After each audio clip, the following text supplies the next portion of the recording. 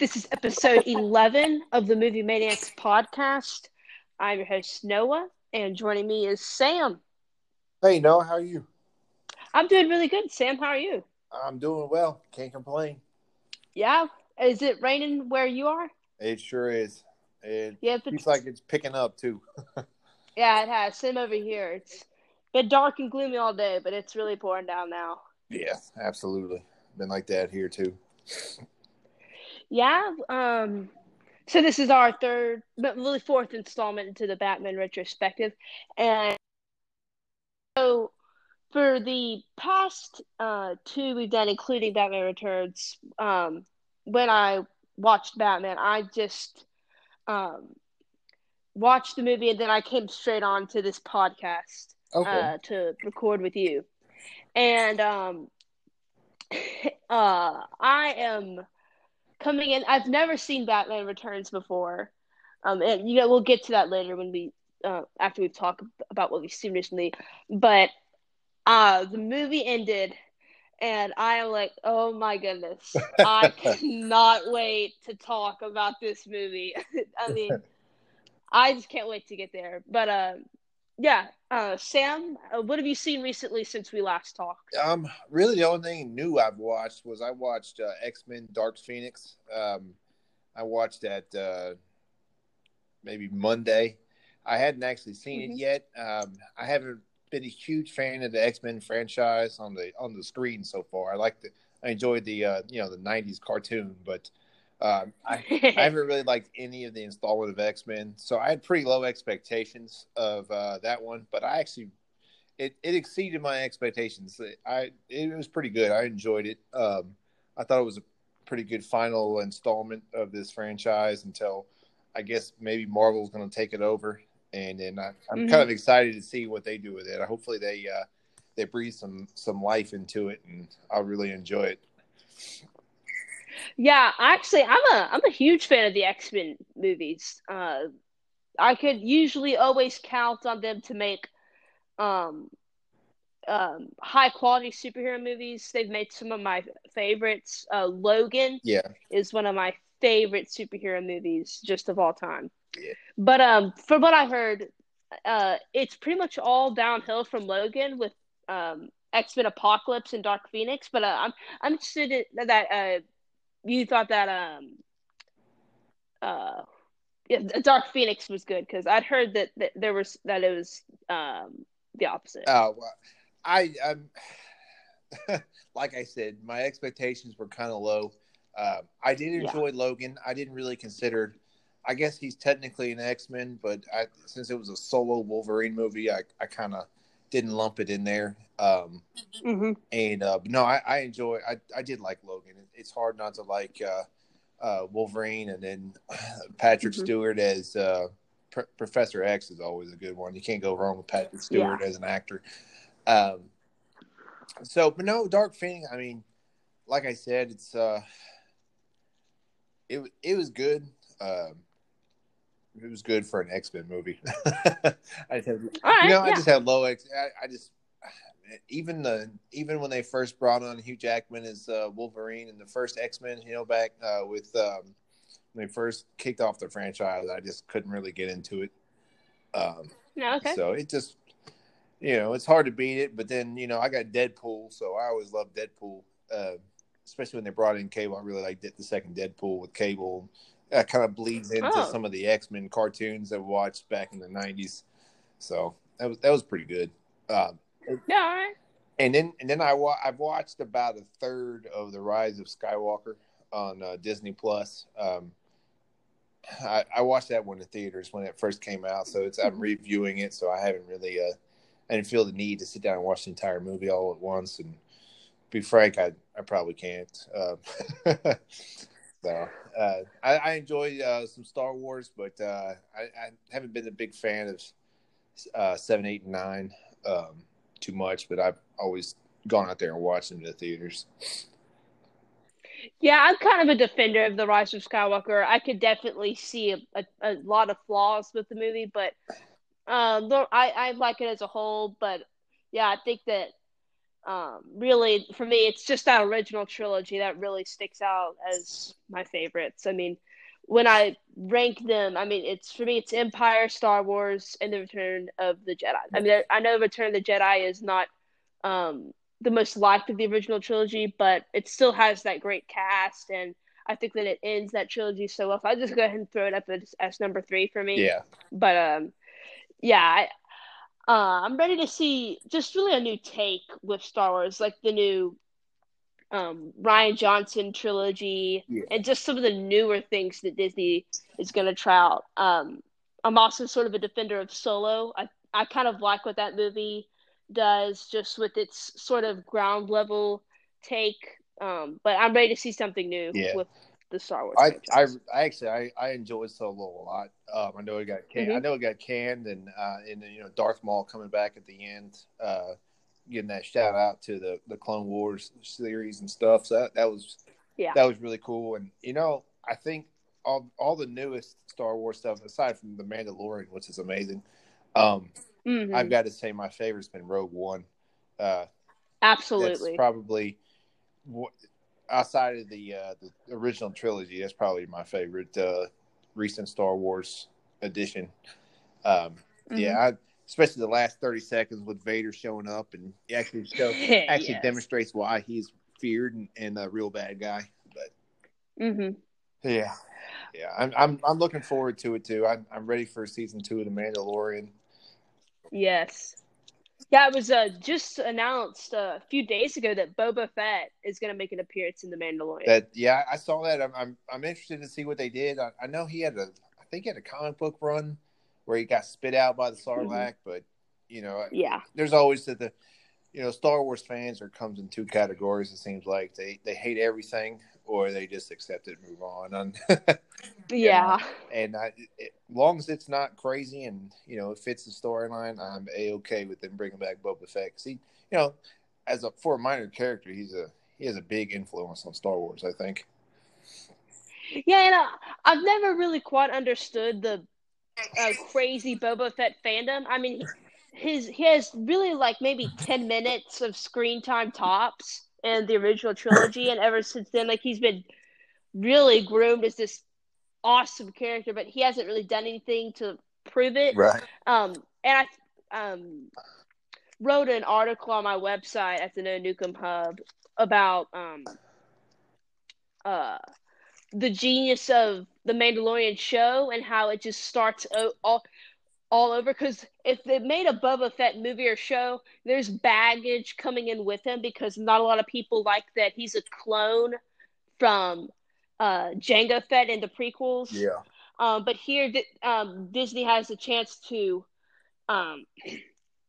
start all over with the same cool helmet. And I think the Mandalorian earns his place as an awesome Star Wars character. So I think if there's ever like a confrontation between the two, I think that really the Mandalorian has to win, or people are going to be lusting for a Boba Fett solo movie. Absolutely. And they won't be. And I think that people won't enjoy the Mandalorian as much because they're like, oh yeah, he's cool, but Boba Fett, he's still cooler if he kicked his tail. Yeah. But yeah, I'm with you. I'm pumped for season 2 of Absolutely. Mandalorian. And then Ewan McGregor said he's going to do an Obi-Wan Kenobi series on Disney Plus. Right. So those are definitely some of the exciting things coming out in the Star Wars category. But I don't want to spend forever on our Batman podcast talking about Star Wars, but getting excited about that. Yeah. So is that all that you've seen? Yeah, that's pretty much it. And I always do my standard fallback. I enjoy watching Supernatural. So that's a series I always go back to.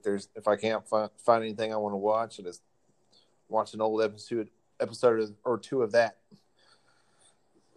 All right, cool. What about you? Well, I started watching Stranger Things, which I'd heard a whole lot about, but I'd never seen it. So I started watching that. I like it. I'm I don't think I'm as crazy about it as some people are. I know it has a massive fan base, but I thought it was really good. I enjoyed it. I'm not finished with it yet, but so far it's going pretty good. I'm still on the first season, but it's going good. I don't know a whole lot about like the quality of the show as it continues, so I'm interested in seeing if it either gets better or if it gets worse. But I am enjoying it so far. It's a show I'm enjoying going through. I've seen it all, and I can Mm-hmm. definitely say that it's good all the way through. All right. Absolutely, all three seasons were good, and I'm looking forward to season 4 too. They set it up. I'm not going to spoil anything, but they definitely set it up for a pretty serious cliffhanger for season 4 to kick off with. So it'll be good. All right. All right. Cool. I'm glad to know that it'll be um, smooth going. And then I also watched Foxcatcher, which, for those of you who don't know what that's about, it's based off a true story about um, John DuPont, and who was kind of an organizer of a wrestling gym with the Olympics and all that stuff. And um, I got this from another podcast that I listened to. I had this recommended to me, and I watched the trailer, and I was really enthralled with um, how Steve Carell has transformed into this character. I mean, this is his most dramatic performance I've seen him give. I mean, he's no joke in this movie. Um, and I think I'm a solid Steve Carell fan. I haven't seen all of his work, but for me, my favorite performance of his is Michael Scott. I mean, he's just so much fun in that show, and but he is giving a great performance, and this is just a chilling tale about paranoia and betrayal. I definitely recommend this movie, and try to go in not knowing what the real story is. That's what I did. I avoided all possible spoilers for this movie just so I could go in not knowing anything, and I had a really good experience with this movie. Steve Carell's performance is the highlight by far. It's a fantastic performance by him, and Mark Ruffalo's in this also. He does a good job as well, and yeah, definitely a recommend. All right. And then there's a documentary on Netflix talking about the true story of this as well. So the next day I watched it, and I learned some more things from the documentary. With most movies based off true stories, the director will take that story and use it to sort of to tell a different one. Um, I mean, Foxcatcher's a story of paranoia, and I mean, John DuPont is sort of a mentally unstable character. Um, and just Team Foxcatcher kind of lays it all out for you, which is the name of the Netflix documentary. I liked both. I think I just enjoyed Foxcatcher more just because of the cinematic feel of the movie. But for those of you who are interested in knowing more about just the story of Foxcatcher, I'd recommend you check out that documentary. And then I watched The Godfather, Oh, there we go.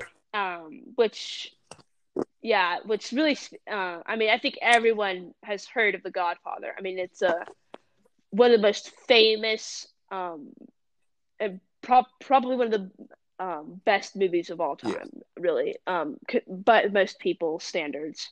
And I have to say that I'm right along with them. This was a really, really good movie. I'm not going to go into it too much and save that for maybe a possible review later, but I'd say all the performances were good, and this was a great movie.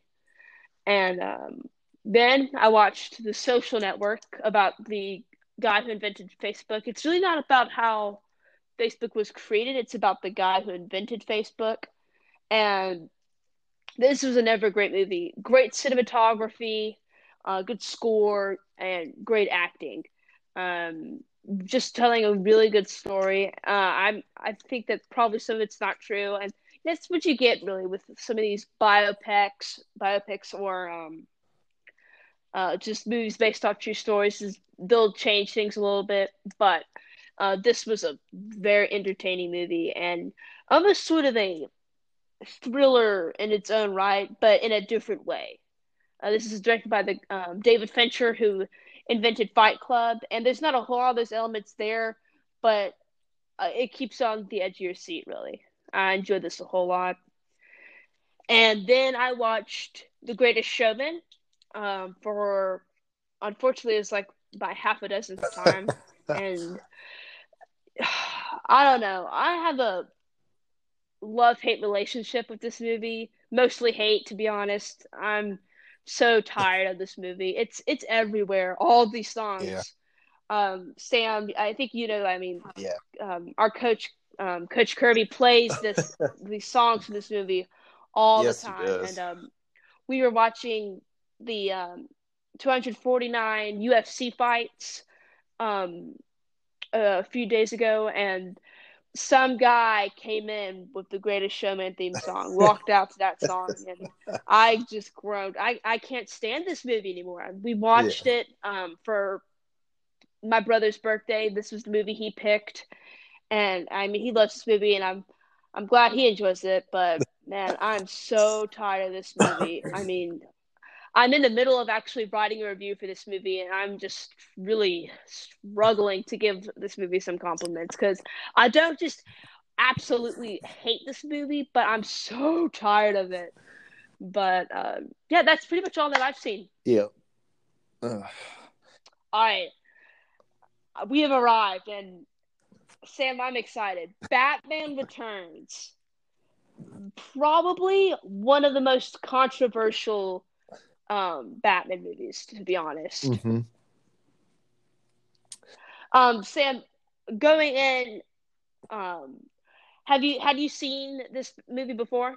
Yes, yeah. I mean, I watched it. I definitely watched it when it first came out in the theaters back in was it '92, and I've watched it on and off throughout the years, and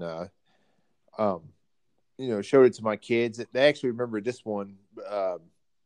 Remember watching this one mainly because of all the penguins, and when I was watching the original Batman to review with you last week, they were like, I don't think I'd ever seen this movie. And I was like, how is this possible when you see Batman Returns, but you haven't watched the original Batman?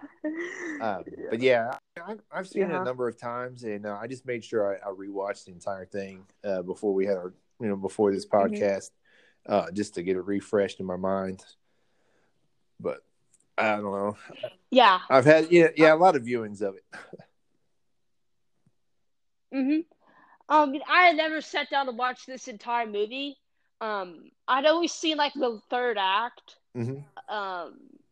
I'd always caught it on television, like with my dad or something, when we'd watch the last 20 minutes.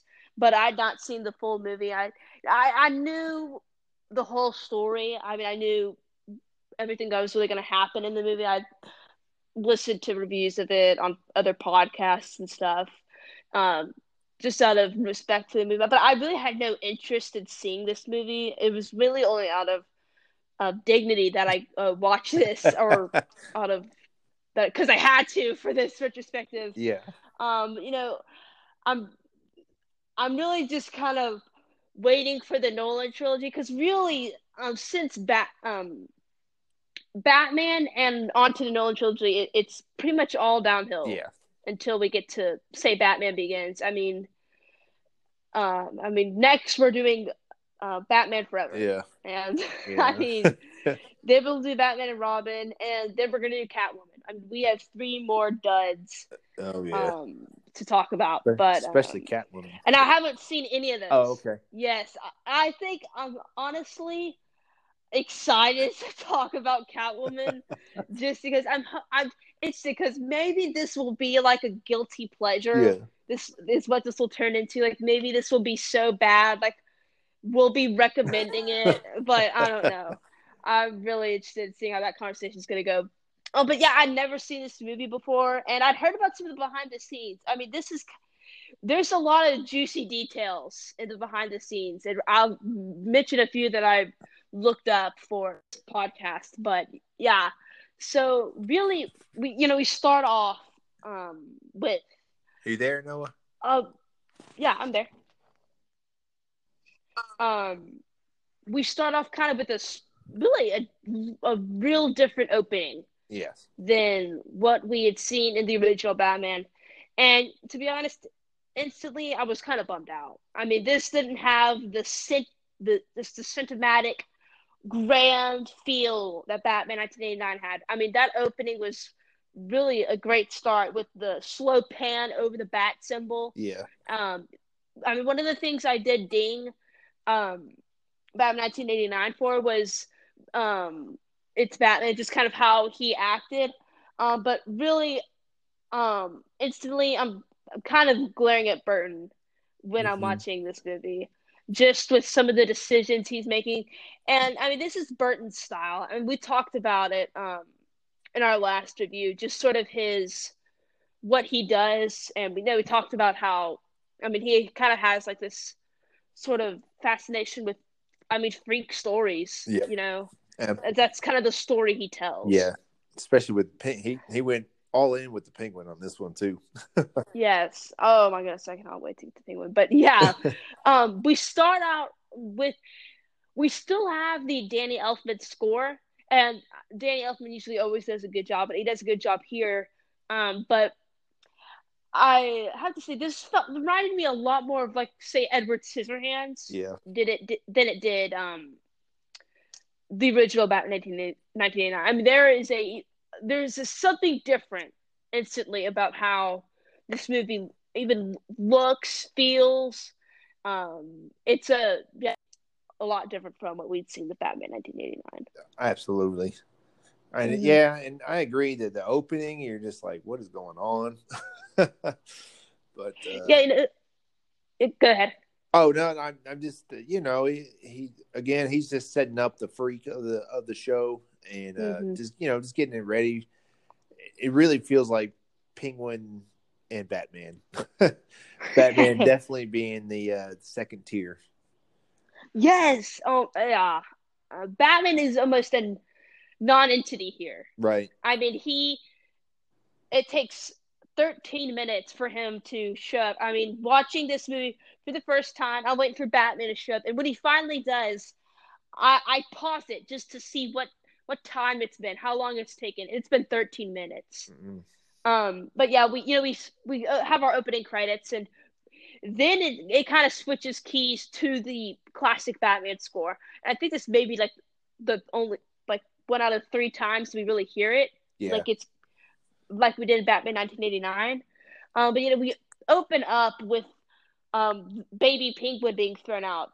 Mm-hmm. And instantly I kind of have a problem with this, because I mean, I think what Burton is trying to tell us is that it's because the Penguin got thrown out that he's such a terrible person. But really, this opening says the opposite.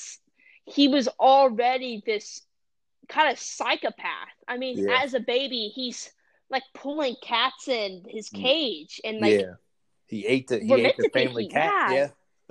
Yeah, he eats it, and the opening is like we see these like possible servants running out of his room, and it was just weird. I mean, he's not even a sympathetic character in the beginning because he's already this murderer of pets, sure, but I mean, we can see. I mean, this is obviously like setting up his murderous persona. Okay, we're all right. Yep, we're back. Okay, so we had some technical issues with the storming and stuff. Most likely. I think so. Sunspots or solar flares, you never know. All right, so I had to do some editing, and we last ended on talking about the Penguin, him being just sort of a kind of a weird character, to be honest. Yeah. But yeah, I think we wrapped up there. I think all of us, both of us, kind of agree that this was a weird opening. It really was. And so I believe after that we transitioned to seeing Shrek. Yes. And Shrek is played by Christopher Walken, and honestly, I don't like his performance here. He comes off very wooden. Yeah. And with the worst wig I have ever seen. Yeah. And I think we've all seen some bad wigs in our lifetime. Yep. This is the worst wig I have ever seen. Yeah, it's there. I don't like the character at all. I agree with you. It's not very convincing. I don't really don't like it at all. I agree with you too about the wig. He just looks crazy. Yeah, I mean with the tone of his voice. I mean, it's just like the same tone in almost every scene. Like he has no shift in his voice, or it doesn't get higher or lower with any emotion. I mean, it's just straight out wooden. Yeah. But jumping way ahead, I mean, there's good examples when Penguin's trying to take his son, and he's like, "Take me," he's just not. He didn't, he's just. It's not convincing. I agree. Yeah. But really what this scene serves as is the opening for Selena Kyle. I mean, that's what this scene does. It does. We see... Go ahead.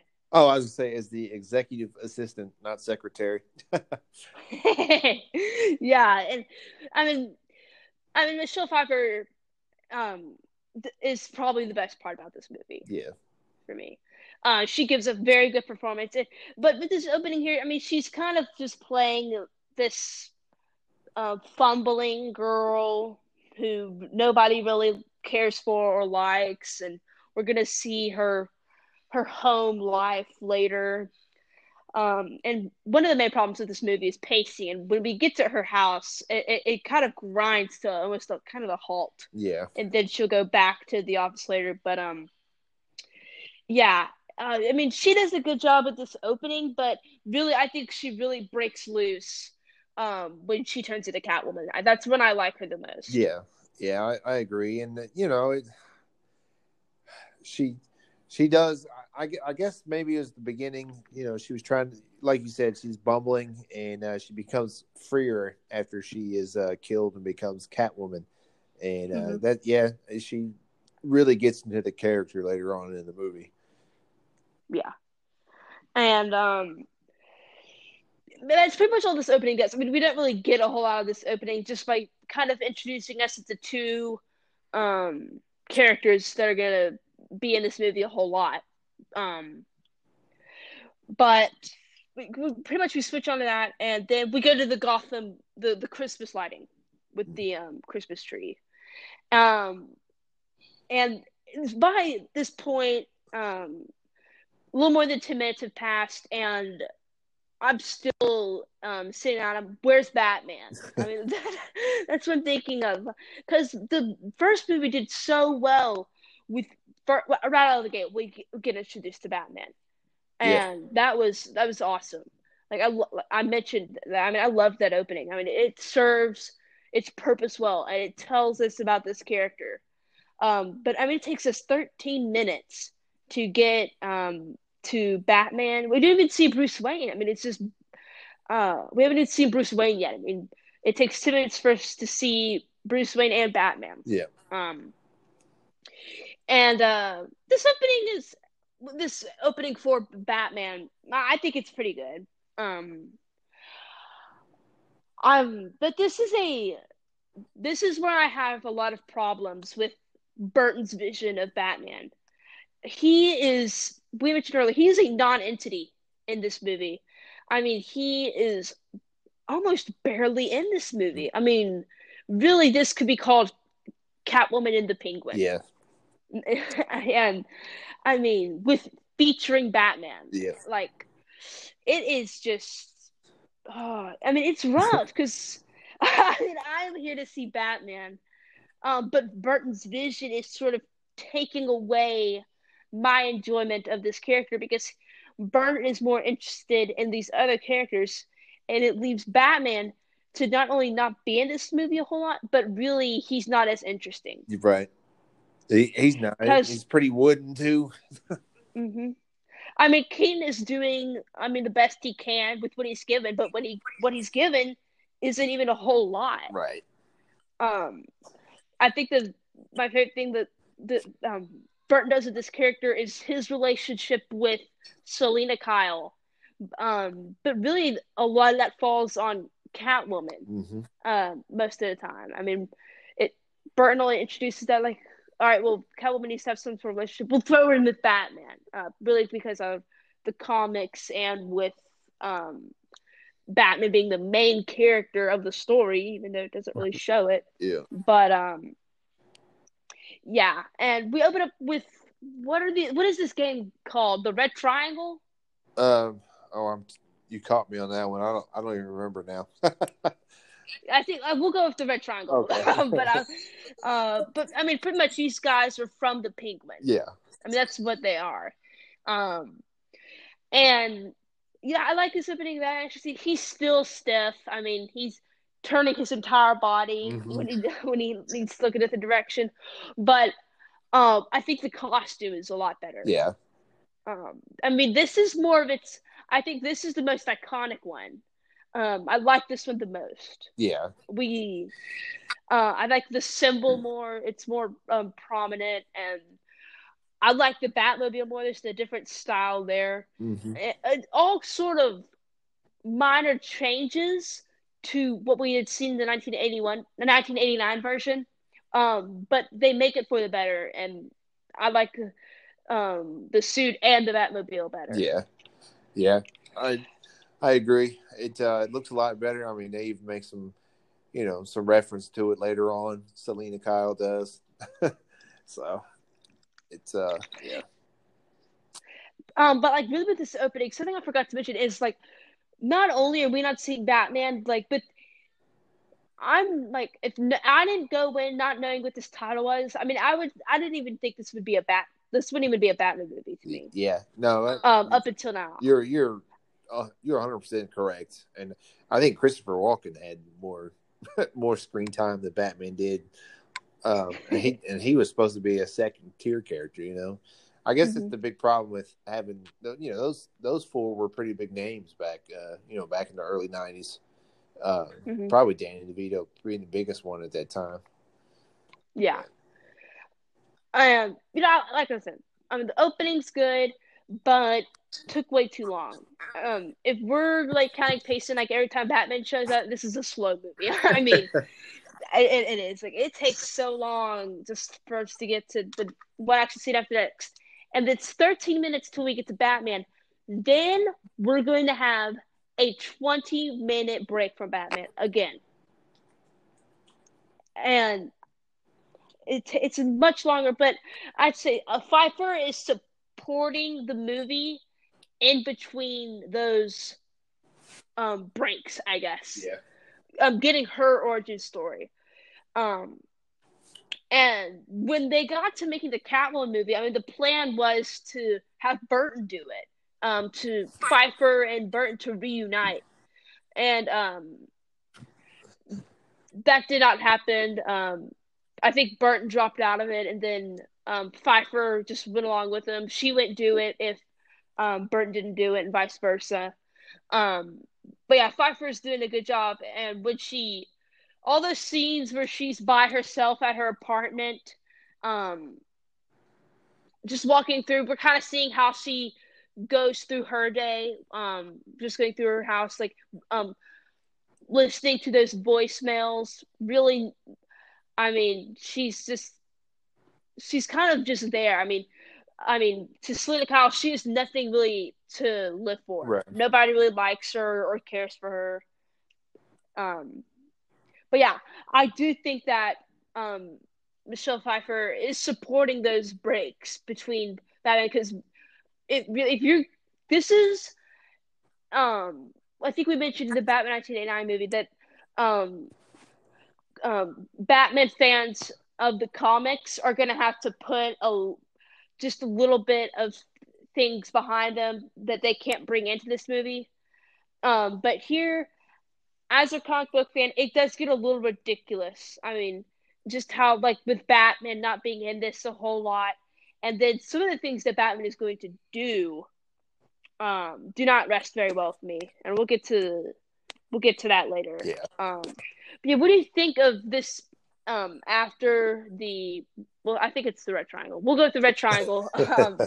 uh, Breaks in and Batman pretty much stops them or evades them. But I did like to see Batman working along with the Commissioner for a little bit. But what did you think of this opening with Batman? I'm going to agree with just about everything he said. It's long and drawn out, and Batman still stuck with the same issue with the costume. He's wooden, moving around, but and I also agree with Selena Kyle. They're setting her up to be a I don't know. I hesitate to say term loser, but that's kind of like what they're trying to get across. What Burton's trying to get the feeling for, and that she's been stepped on all her life, and she's tired of it, and she leaves herself her own voicemail. I don't, we don't have to worry about that stuff anymore. But you can just write a note in your phone. But to remind herself,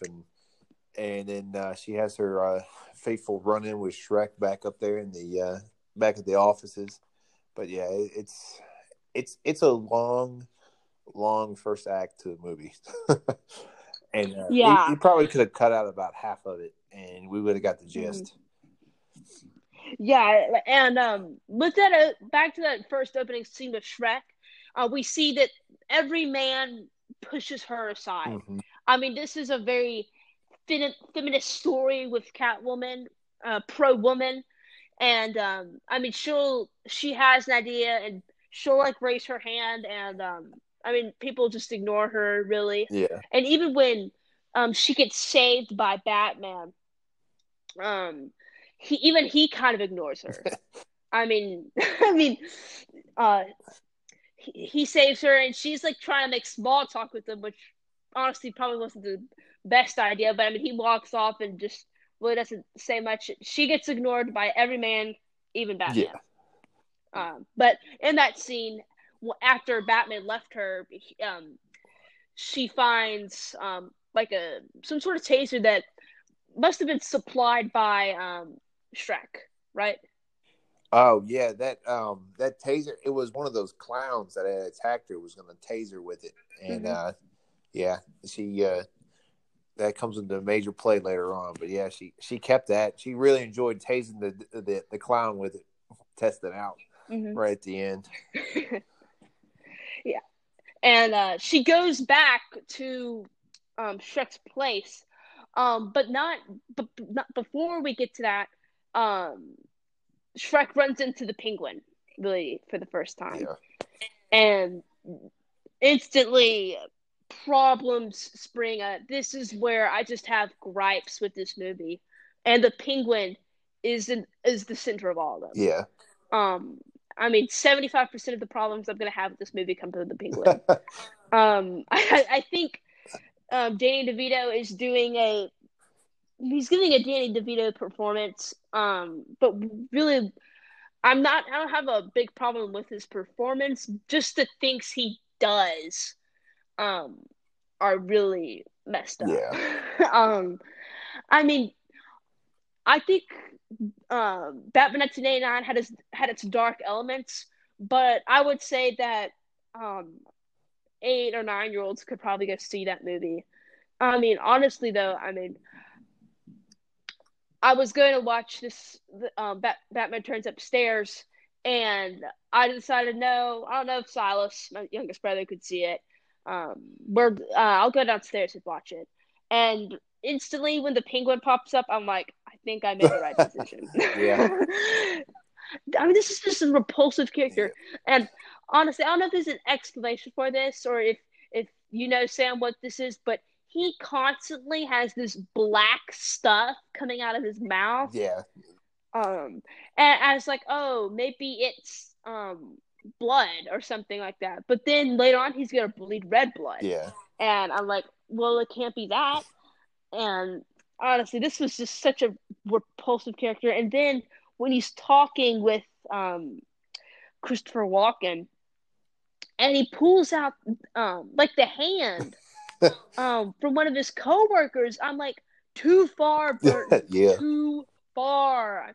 Not the right not the right Yeah. move. I mean, And, and then, like, Kit. I know it's a little bit of a jump, but when they're trying to introduce him as a mayoral candidate, he bites that one guy's face. Oh my goodness, Yeah. yes. So I mean, I don't know what the black stuff good. coming out of his mouth is supposed to be. It kind of reminds me. You a Lord of the Rings fan? The Yes. mouth Yeah. of Sauron always. He was bleeding in the extended movies. He's bleeding so much from the mouth because he was spitting out the lies of Sauron. So I was thinking maybe it's kind of along those lines. He's just a liar. He just is. I don't know, or it's just like fish guts always coming out of his mouth. So I couldn't really I'm figure. gonna go with the fish guts on that one. That's just, I mean, and I guess it must be Shrek behind the scenes because Shrek manipulates the penguin a lot. I mean, he takes the penguin as um a way to get into office, like sort of maybe like Putin or something behind the scenes of everyone in Russia. Yeah. But I mean, that's what Shrek is doing. Like he's pulling the strings and just kind of sitting back and let Penguin do the Yeah, work. he's trying to get Penguin in the office so he can get his power plant built, and Yeah. he just sees him as a way in, but he doesn't realize he's not a tool he can control that well when he first starts. Yeah. Yeah, he definitely sees an opportunity here and he runs with it. And you talked about that power plant earlier. What Selena Kyle is really going to find is the dirt she's going to find on Shrek is that he's going to be sucking the power from Gotham. He's their power supplier, but he's going to be starting sucking the power away from Yeah. them. And yeah, mainly I have problems with the penguin. I mean, messed up, man. I'm serious. Like, I mean, the costume design. I mean, I guess it's good for what it is. I mean, this is it's still a good looking movie. I mean, it's not like a terrible looking movie, but what it's giving me is really bad. Like with the penguin. But, yeah, so we get to the scene where Selena Kyle is confronted by Shrek, and like it looks like he's gonna push out the window, and he's like, "Ha, tricked you." And then he does it. He actually pushes him off, and I was like, and even that, I mean, it felt really over the line. I mean, people are gonna go in with their kids, and honestly, I don't know if most kids need to see this movie. I mean, this isn't a kid-friendly movie. No, not a young kid. Definitely not a young kid-friendly movie. Yeah. Yeah. And I mean, there were going to be McDonald's toys for this movie, and people just the McDonald's people did not take the toys just because of what a dark movie this is. And really, the merchandising on this movie was way toned down than what it was with Batman 1989. Because of that, like, and we were talking about all you had to do was slap that bat symbol on the poster people were in. People are coming in with their Batman lunchboxes, Batman figures, Batman comics, Batman shirts. Here the advertisement was very low down. When advertisement people would come, when merchandise people would come in to ask Burton just for some ideas, what's going to be in the movie, what can we make? He's like, quit bothering me, let me make my movie. I mean, he literally pushed people out. And yeah, just the scene with Michelle Pfeiffer falling out this window feels dark. And then Sam, when we get to those cats. Yeah. Oh my word. I don't know what this was. Because at first I'm like, okay, so, here we are. These cats are like licking her wounds or something. They're like transferring these powers. It's some dumb thing. Yeah. And they're gonna like transfer power to the Catwoman Halle Berry in her solo movie. But in this one I'm like, okay, they're transferring your power, and then they're eating her. They're eating Selena Kyle. It is the weirdest thing. I don't know, because she's dead, right? When she falls down. I mean, she's like reborn, but there's like no reasonable explanation for how she has returned. Yeah. Oh my word. There were times where I cried out in this movie, what is this? And like one time Jude would come down asking me like, what are you yelling about? And I'm like, these cats, they're eating her. It's so weird because I normally am a cat friendly person. I actually had one of my cats die 2 weeks ago, but I normally like cats, but this is not good advertisement for cats. I mean, this is wrong. Yeah. But I mean, Pfeiffer is doing a good job here. When she comes back to her apartment, her hair's messed up, she's bleeding, and she's like breaking stuff. One thing that I found weird is she has like doll houses and stuffed animals that she's gonna like flush down her sink. Not sure what that was all about, but like she smashes her sign. Originally it says "Hello there," but she smashes it and it says "Hell here," which I thought was actually a cool moment. Her suit up scene was weird, but good in a good way. I liked it. It was a good scene. I liked it. But like, I have to ask you, does she make her entire costume out of one leather jacket? Yeah, she did. She just cut it all up and sewed it back in the right spots and stuff, and Yeah, and not very. But well I like this. Good. Yeah. But when we get to Catwoman,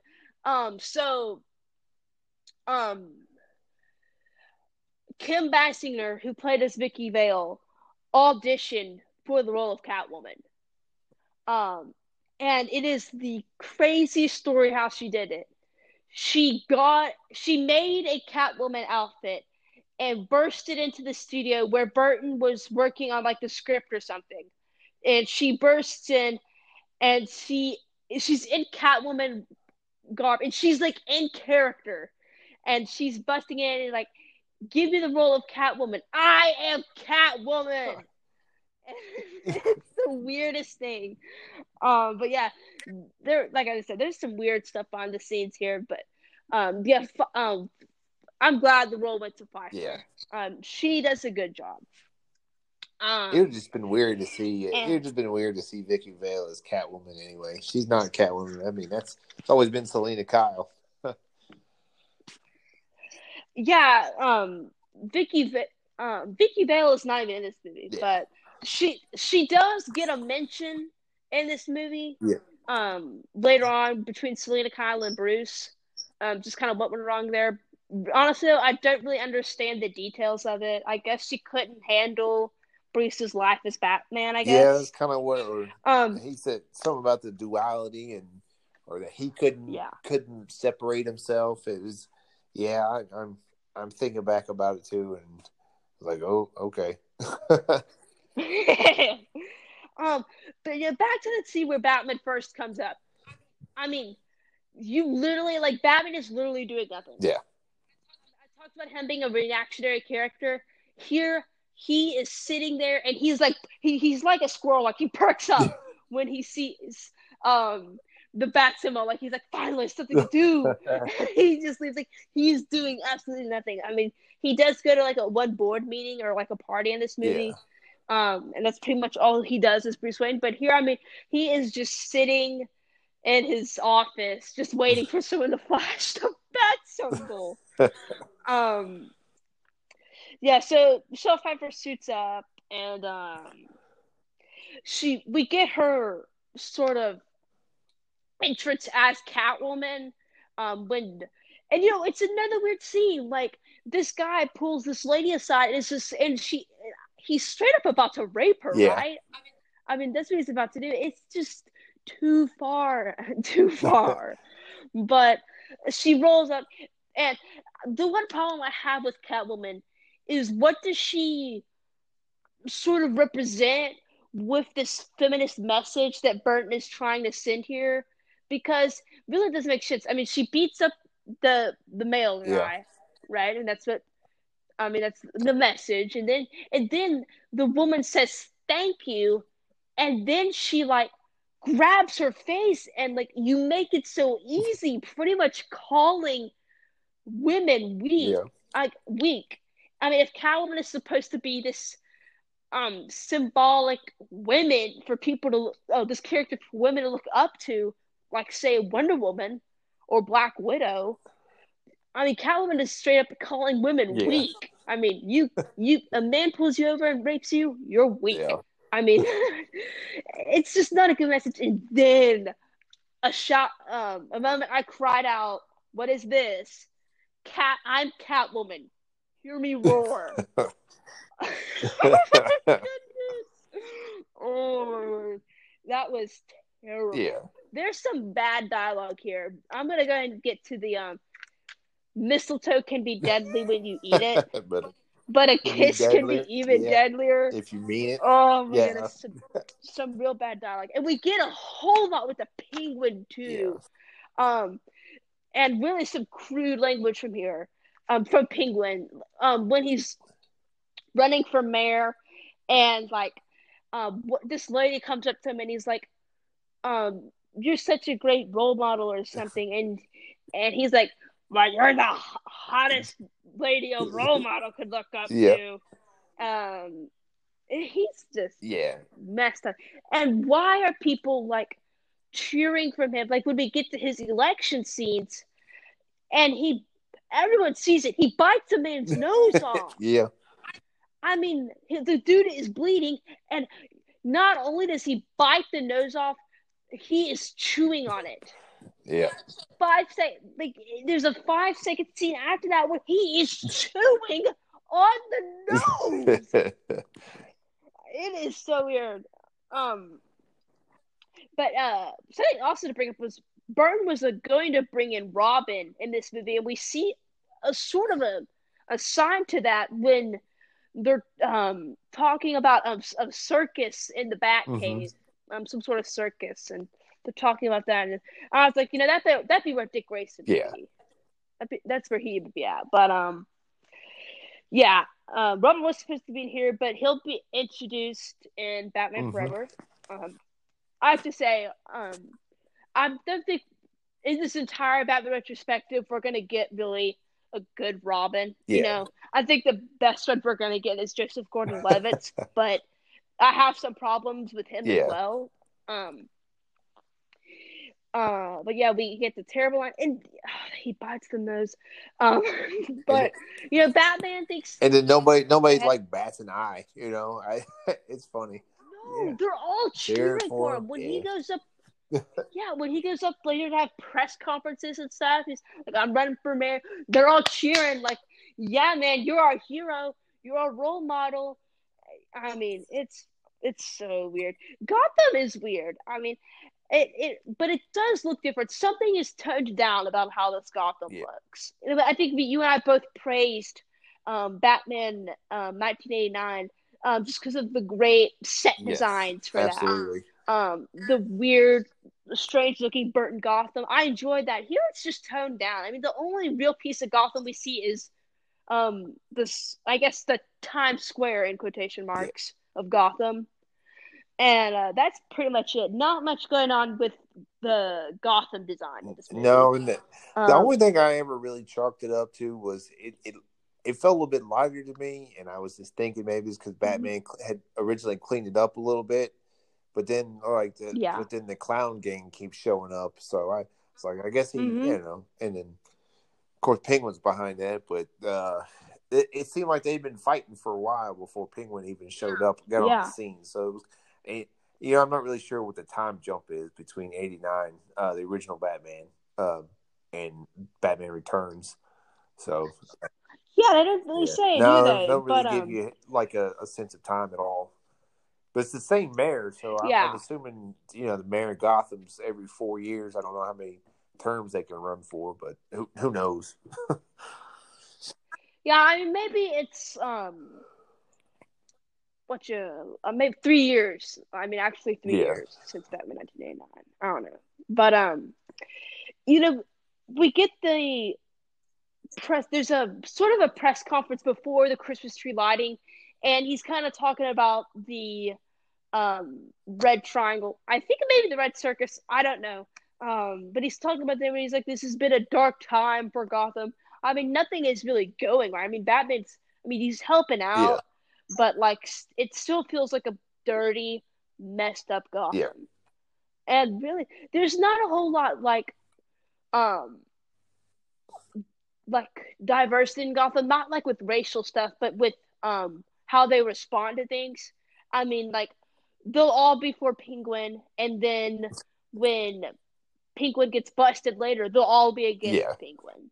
I mean, it's just like really switching sides.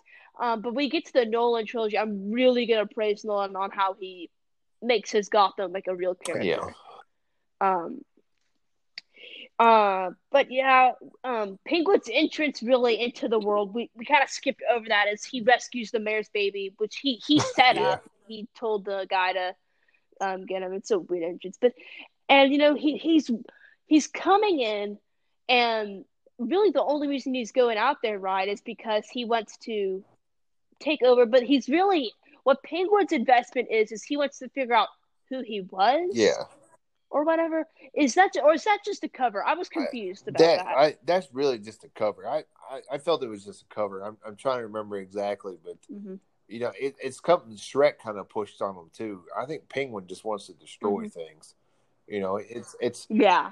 He want it gets revealed later on. He wants everybody's firstborn son, but he's just it's a sympathy card for his his campaign. Figure out who his parents were, even though one was Pee Wee Herman, but that's okay.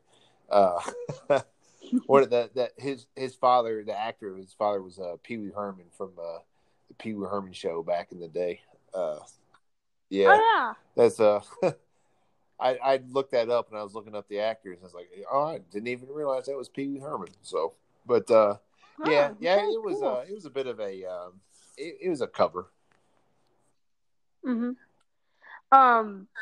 Yeah, I agree with you. Probably a sympathy card. I agree with you on that.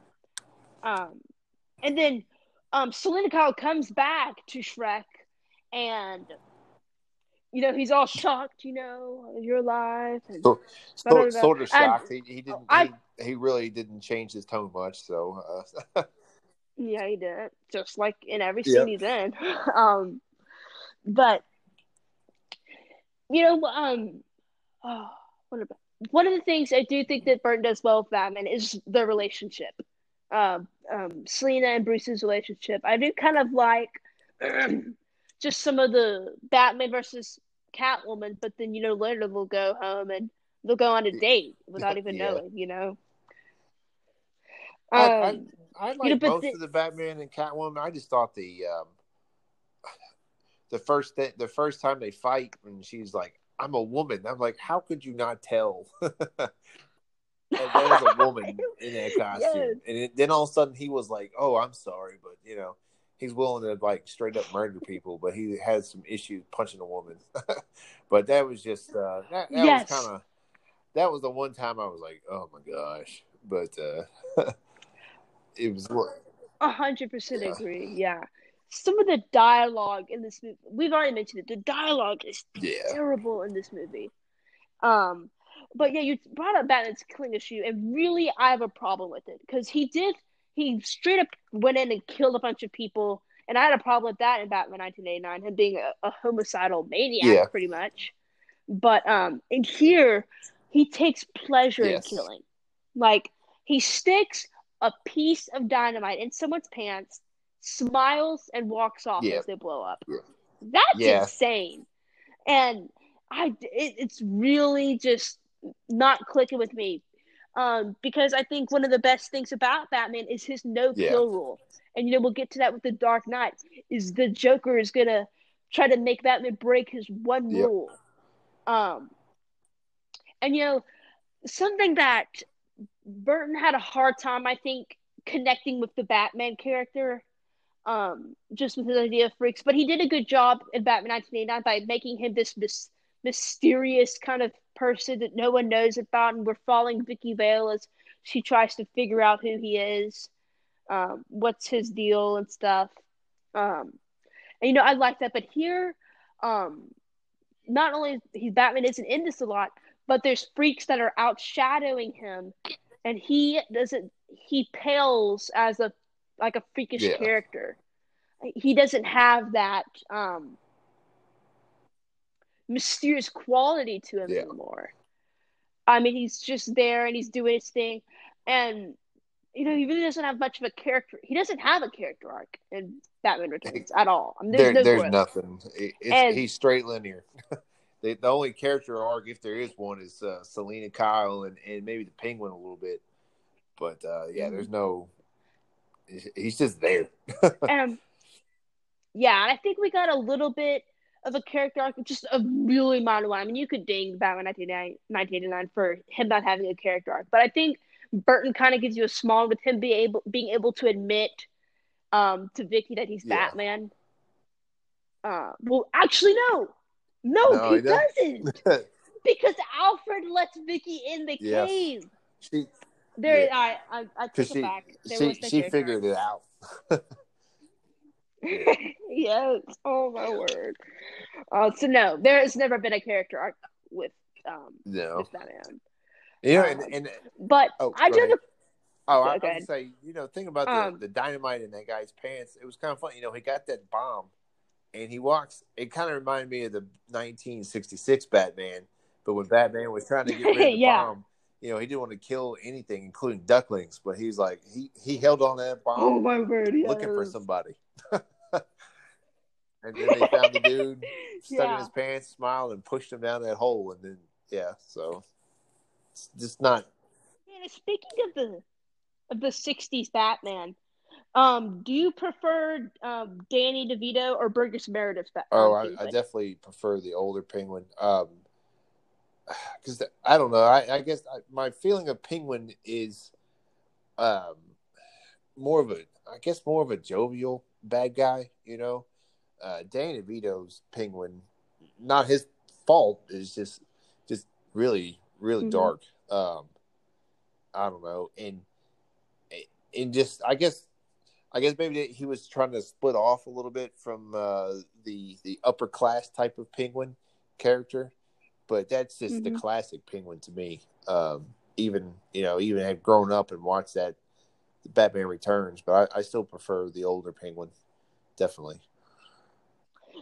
Yeah, I agree with you. I enjoy Burgess Meredith more, and Burgess Meredith really fit the time of the comics in the 60s with the Penguin. That was kind of where the Penguin was at.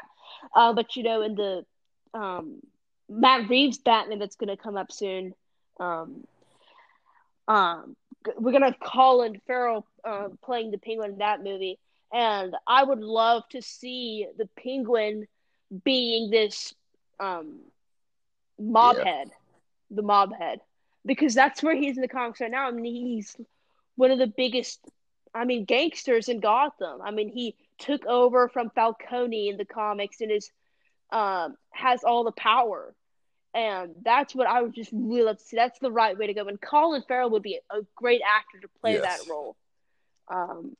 So that's the place they need to go, and I think that's where they're going to go with Matt Reeves' Batman. I think that's the style Matt Reeves is going to pick. But here, this Penguin is nothing like anything that's ever been in the comics. None. Yeah, but I do think that the Catwoman does have some sort of similarities to what was in the comics at that time. And I think that actually Catwoman has done a very good job of evolving, and as far as movies go, with what was happening in the comics. I mean, the outfit that is used for the Catwoman in the 60s is almost exactly like the outfit that was used in the comics. And then when we get to Anne Hathaway's Catwoman, the Catwoman that's currently happening in the comics right now is sort of this anti-hero thief who kind of just is almost like kind of breaks into houses and stuff, is real stealthy. And Anne Hathaway is also a good Catwoman. I'm interested in seeing how those two compare as far as who's better. This is really my first full-on performance, and I haven't watched Anne Hathaway's Catwoman in a while, and I'll be interested in getting to that. But Penguin is nothing like anything that's been in the comics. But when Batman and Catwoman have their first confrontation, Batman saves Catwoman, which is nice because that's what Batman would Yes. do. He has that one moment when he does save someone. But other than that, Batman fails to save every woman in this movie. Yeah. With that lady who pushes the button later, she's gonna Yes. Yeah. die because Batman Couldn't couldn't say the save Ice her. Princess. But yeah, they'll both get their scars on one another, and that's gonna play a big role in their Yeah. relationship. And which is going to be something that I really like. We'll get to the party later. We'll get to that later, but I do like what goes down between Yes. those two. But talking about the Penguin, and like I said, he's what's going on throughout this movie. I'm trying to what's going on with Batman when we're talking, but there's nothing going on with Batman. He's doing some sleuthing and stuff. But the Penguin, he's having these press conferences, and he challenges the mayor. He's really going after the mayor. That he isn't doing anything, and he challenges him to have one more Christmas lighting, and that he thinks that, and he also draws out Batman, and he and Catwoman are going to have sort of a plan on how to catch him. Yeah. And they get some part of the Batmobile, and they're gonna hack into it, and they take control of it. But I kind of like what they do with the Batmobile. But before we get to the Christmas lighting, Bruce and Selina have their first date. What did you think of their first date, Sam? I thought it was really, really awkward watching it, and but here's my problem with the Bruce Wayne is like in the when we get to the Nolan trilogy, Bruce Wayne is definitely a playboy, and so going back and watching Michael Keaton's Bruce Wayne, he just seems like really awkward and and so I didn't get the attraction that Selina Kyle would have to Bruce Wayne, and vice versa. Mm-hmm. She looked kind of crazy to me. And so, it's kind of, I guess maybe crazy is attract. Bruce Wayne isn't really the most stable guy, dressing up as Batman. So, their interaction was okay. I think it was kind of weak script. Again, going back to some of the bad lines that they have, but it's just an awkward scene. Yeah, I agree. Some of the dialogue, it's clunky when they're talking, but I really like just sort of they're like making out, and then like they're moving their hands and when so they don't touch their scars and stuff. And I like the roles that the scars play in the movie. But and they'll go out and they have another confrontation, the Penguin and Catwoman. Oh my word. We didn't mention Penguin and Catwoman's first meeting. We need these. All right, let's talk about that for a minute. Oh my word, Sam! It was the Penguin is terrible. Michelle Pfeiffer is like sprawled out on the bed. It's meant to be attractive and stuff, and the outfit is meant to look sexy, and it turns Penguin on. Yeah, I remember reading that she had to be vacuum sealed into that outfit. Like they had to literally vacuum seal it to where it's that tight of an outfit. But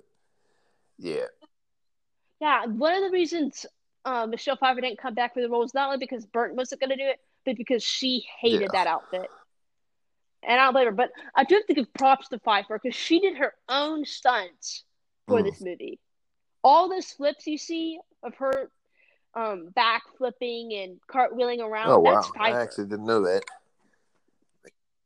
Yeah. And all the whip movements she does too. Pfeiffer learned how to do that. Props to her for really going into this character and going the extra mile, because they could have easily just gotten a stunt double.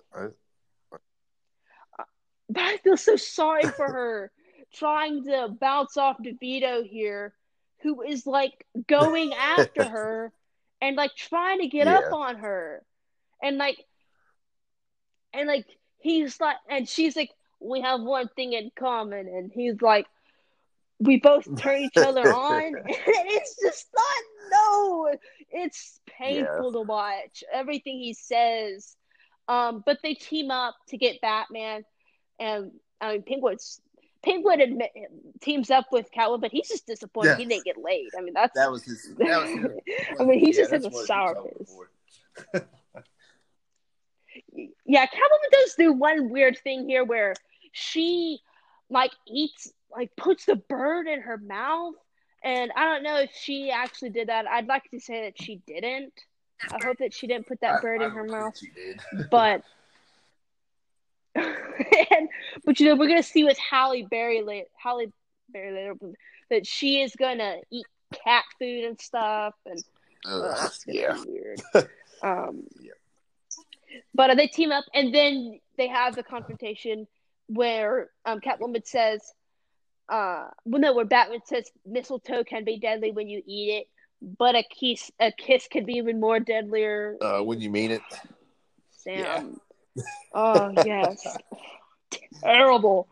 But yeah, Batman fails to save the Ice Princess or Ice Queen, whatever, and then Batman confronts Catwoman. No, Batman confronts the Penguin, and they'd already kind of had a confrontation, but this is kind of where they first really go at it. Nothing really goes down, honestly. They just talk and stuff, and then it's all delay tactics, so his guys can finish rigging the Batmobile. Yeah, Penguin and Batman never really have a fight in this movie, and honestly, they can't. I mean, Danny DeVito isn't even as capable of beating Batman up as Jack Nicholson is, and Jack Nicholson couldn't do it.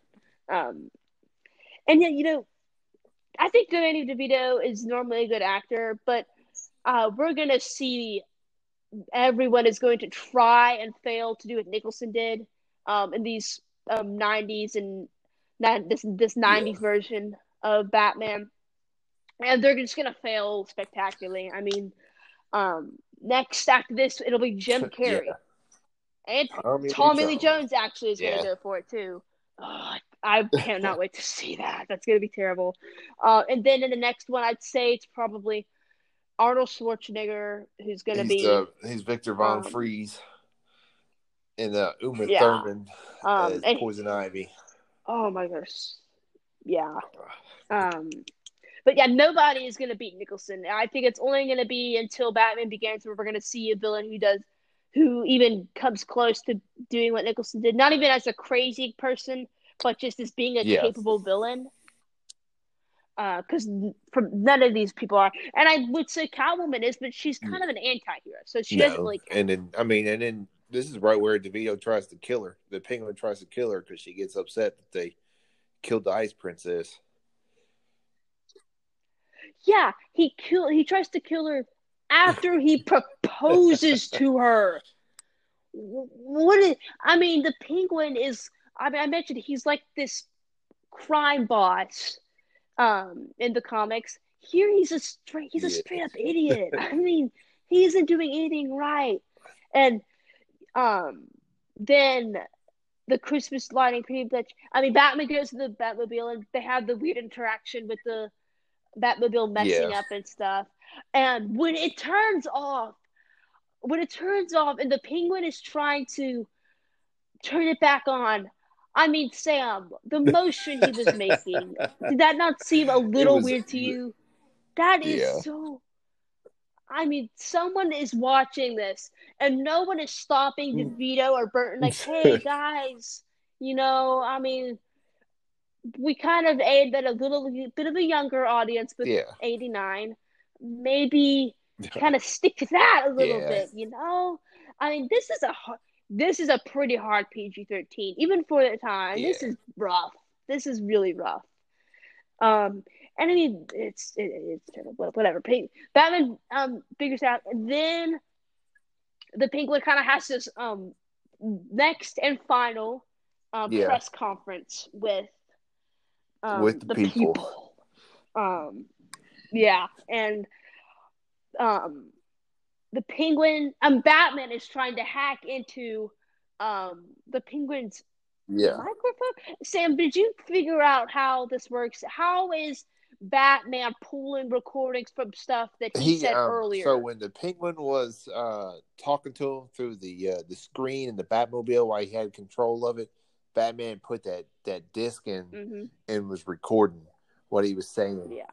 Yeah. Oh, and then and I'm not sure how he hacked the microphone frequency, but that's what Alfred did. That for was me. Weird. And I will say one of my favorite parts was two funny things that happened, but my favorite part about that was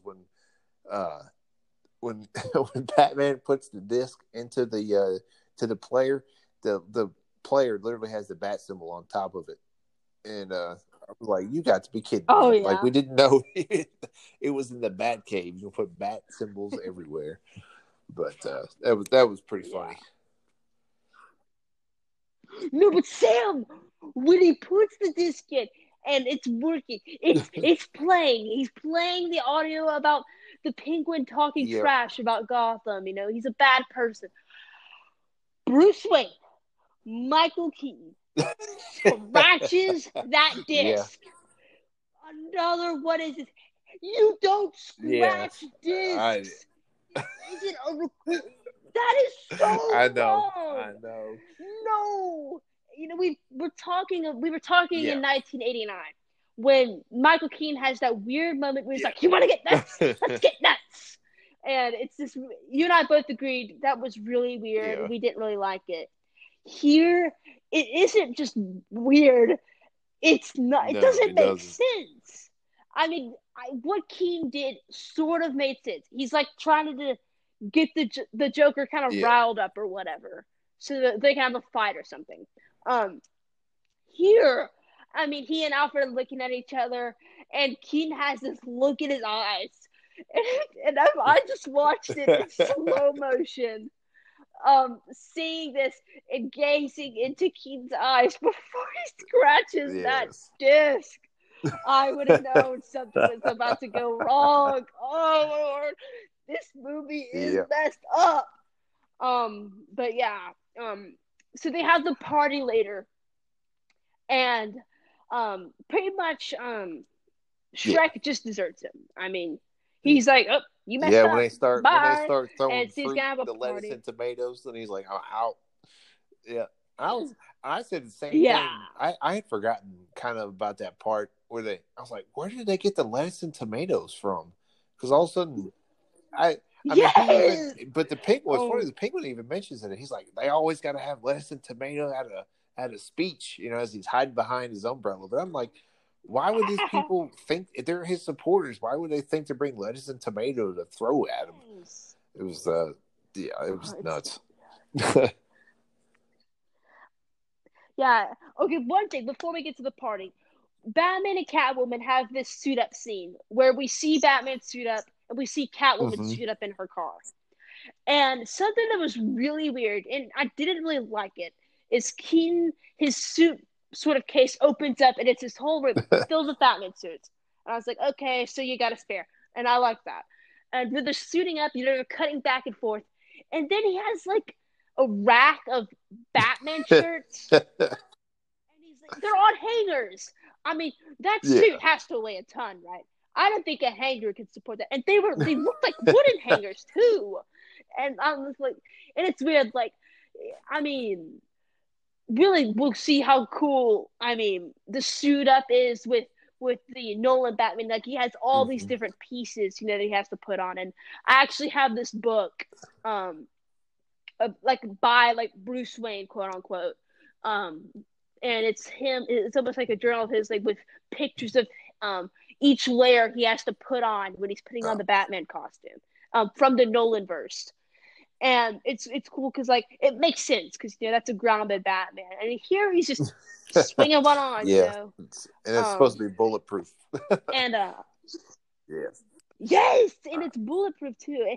Some of the technicalities of the suit make no sense. I can guarantee I've worn enough bulletproof vests that you don't move around quite as nimbly as Batman does wearing a bulletproof vest. And he doesn't even wear around that nimble either. He doesn't. But before we get to the party scene, we're gonna log off and come back on. We've about reached the 1 hour mark.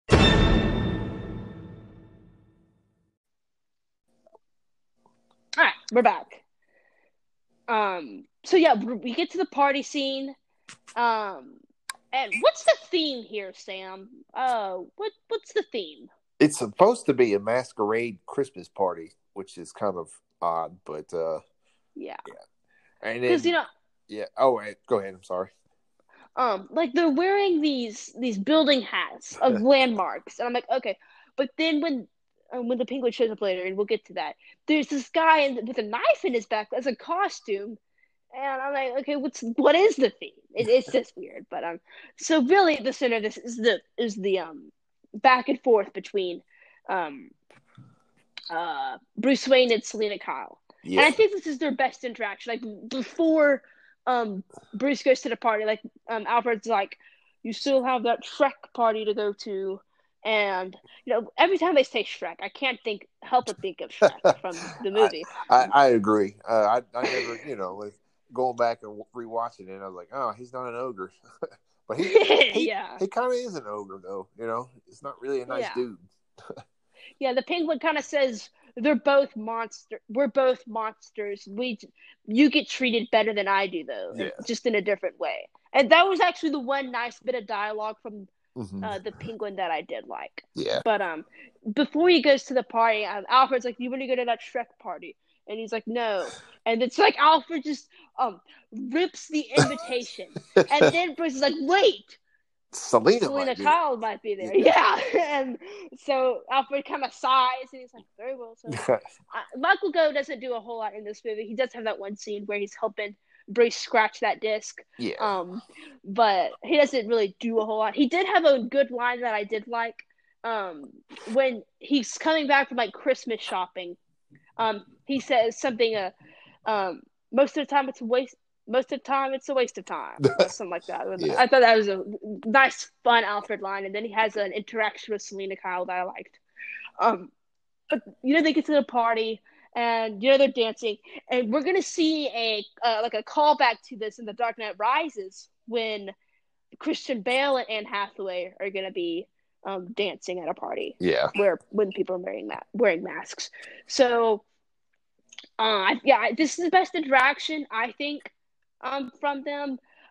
We talked about the scars, but really what does it is the line. They see a mistletoe again, and Catwoman says, "Mistletoe can be deadly," and Bruce says, "But a kiss can be even deadlier if you mean it." Yeah.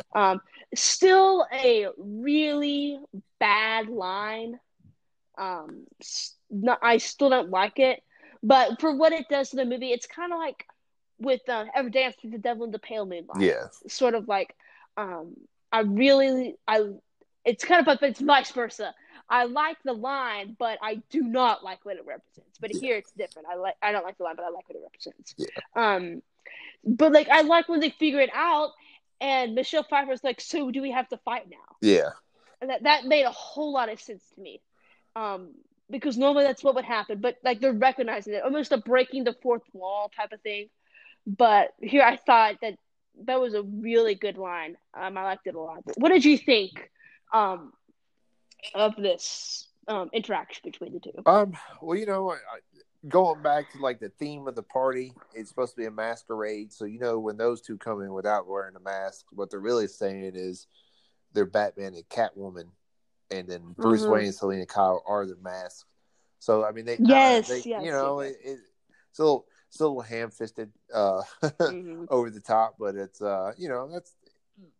it's understandable. And then it kind of just it kind of goes back to their previous first date when they're talking about being an alter ego, and I guess that they just both realize that their alter ego is their main ego, is the main person.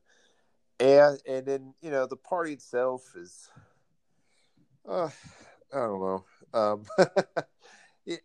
For Batman to have a secret identity, he sure is able to get found out pretty easily in every single movie so far. But they had to set he leaves. He leaves before the penguin comes. Yeah, like he's not even there. Yeah. But we have. Oh, you did mention the scene where like you were talking about how Bruce Wayne and Selena Kyle are the masks. Yes. And that's an idea that I really like, and it's played out really well in the comics and with the Nolan trilogy. Here, you're right; it is ham-fisted. Yeah. I'll agree with you on that point, definitely. But the election is done. You know, Penguin comes back, and he's like, "I'm not Cobblepot. I am a monster." Yeah. It's a really weird scene. And then he's like, "All right, I'm going to kidnap every firstborn from every family." Yeah. And one of the problems that I have with Penguin's plan is like I'd love to see like the planner he has. He has like 3 backup plans. Yeah. He's going to let's go through it. He runs for mayor. Then he's going to kidnap the firstborn. Wait, no, it's run for mayor. Frame Batman. Yeah. Framing Batman fails. Running for mayor plans. Kidnap the firstborn from every family. That fails. Blow up with these flying penguins. Yeah. Final one, let's just kill Batman. Yeah. And we'll go through those years. But I guess Penguin's kidnap the firstborn plan, it's silly, but it kind of makes sense. Yeah. I mean, he was the firstborn of his family, and they got rid of him. And my favorite part about that whole thing is he hand wrote the entire list out on legal pads and was handing them out to his followers. And the one dude's like, "Do we really got to do this?" And he like kills them and lets them float down into the water. Yeah, it's yeah.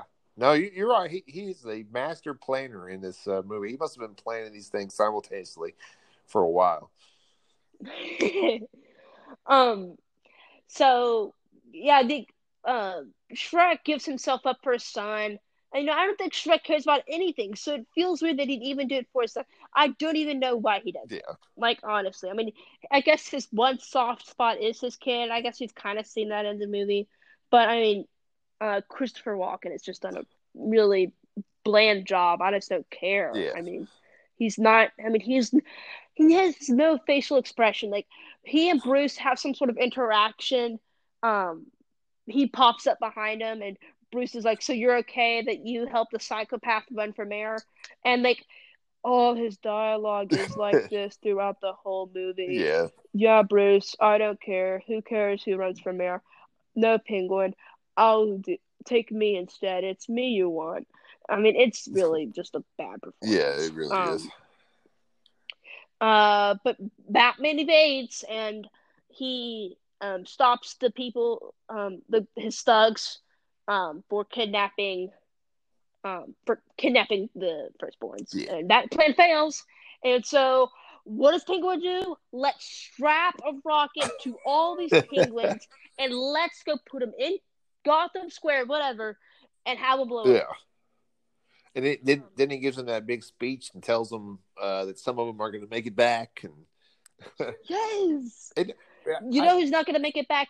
The puppets they used for some of the penguins. The real ones are going to come back, but the puppet ones are going to die. Yeah.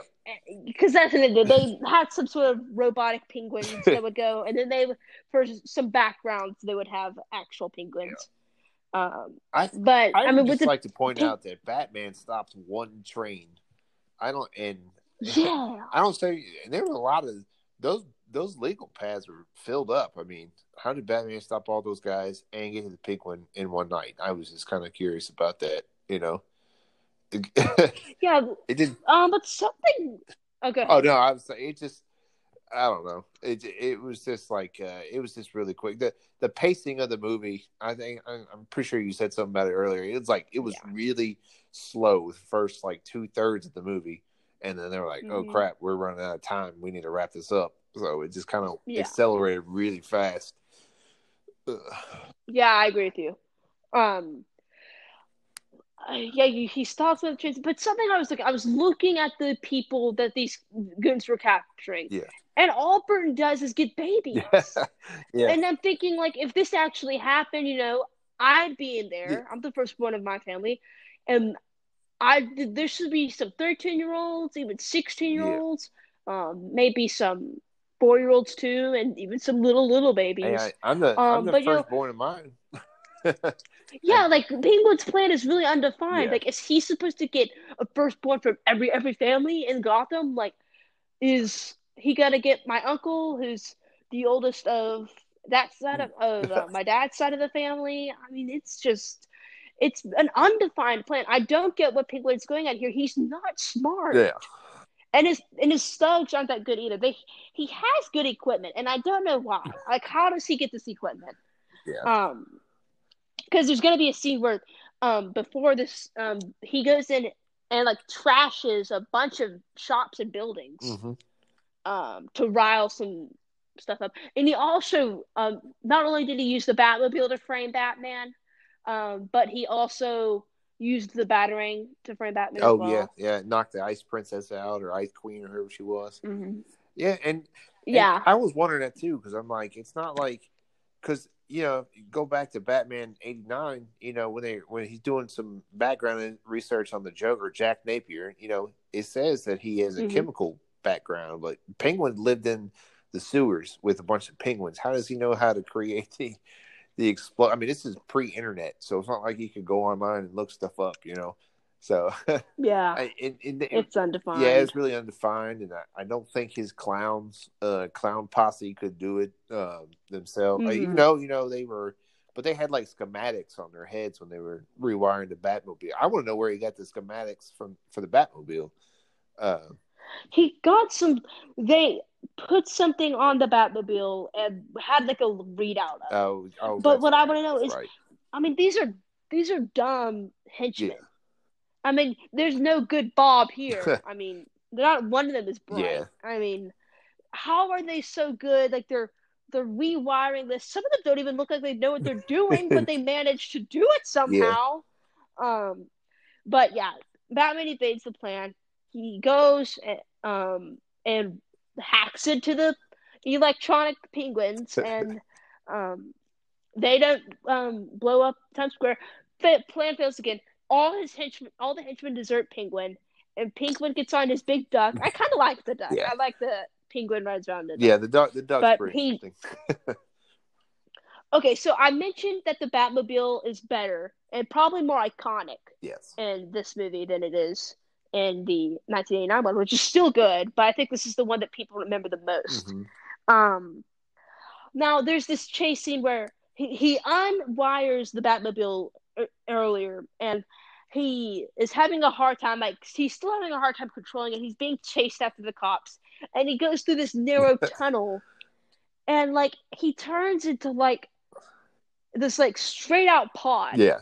Like, it's almost like a straight out pod, and it just looked weird, and it didn't really look that well explained. Like, when we'll get to the Bat Pod later Yeah. in the Nolan trilogy, that's like sticking awesome. Like, that pod is sick, Yeah. and it's explained well too. So pretty much the front wheel of the Batmobile is the one of the front wheels of the Batmobile is the front wheel of the Batpod. It makes sense. Yeah. Everything is explained, and I love the detail Nolan puts into the movies and those movies. But yeah, this is so weird. And then the Batboat or whatever, that's weird too. I prefer the '60s Batboat over that thing. Yeah. I mean, that's pretty much the pod Batmobile. That's what it looks like. Yeah. And that's, I they was crash. just like, where it's like I don't know. It kind of I harken back to the '66 Batman, like having shark repellent. But I'm like, that dude, like again, I don't know how long the time frame is supposed to be, but he all of a sudden knew he was going to need a Batmobile or a Bat Pod that fit perfectly down the sewers, so he could go find Penguin. So yeah, I don't know what it's kind of weird. Yeah, but with the '60s Batman, I ended up going on the not recommend for that. But I never griped about the tools that the Batman had. I had problems with the pacing and some of the villains.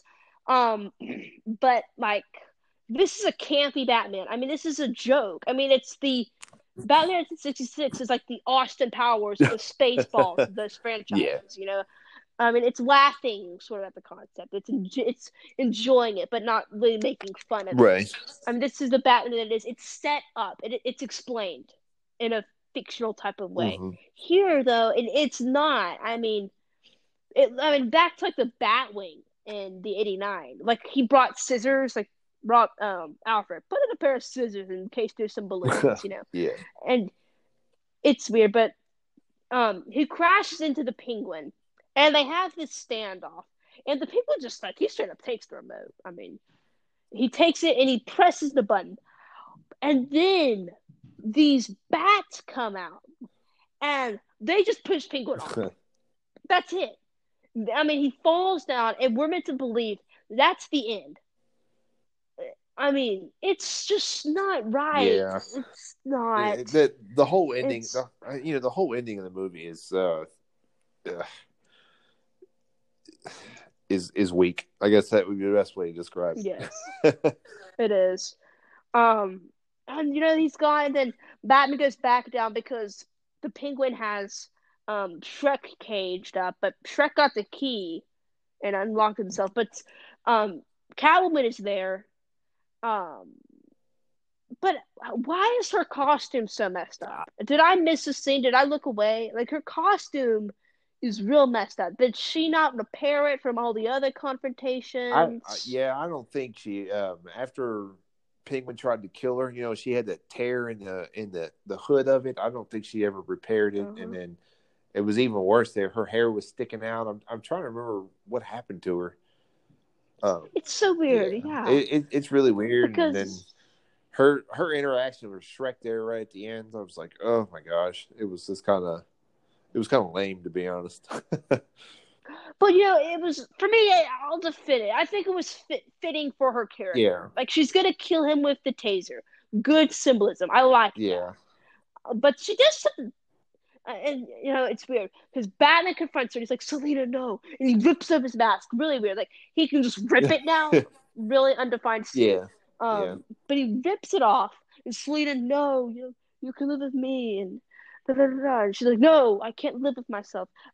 She is suicidal. Yeah. I mean, she's gonna kill herself with Shrek. Yeah. But she doesn't, and we'll get to that. But and then Bruce Wayne, he takes his mask off. And Shrek is so dumb. Yeah. Like he's like, Bruce, why are you dressed up as Batman? I mean, it's like, and it's kind of like almost jabbing fun at Michael Keaton because Michael Keaton doesn't look like someone who could play Batman. Okay. I mean, he's a small dude, not very buff. Yeah. But yeah, it's sort of laughable. I mean, but anyway, she gets the taser, and I'm like, good symbolism. But then she's gonna put it into both of their mouths. Yeah.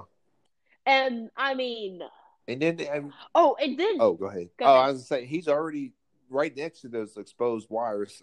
Mm-hmm. So it was really just like, that's why I was like, this is just overkill. But go ahead. What are you gonna say? And then Catwoman knocks out Batman, and he is just on the ground. He's on the floor. I mean, he can't even do anything. Yeah. Like, he is just laying there on the floor. And my brother Jude came down for, like, the last 5 minutes of the movie. And you see that?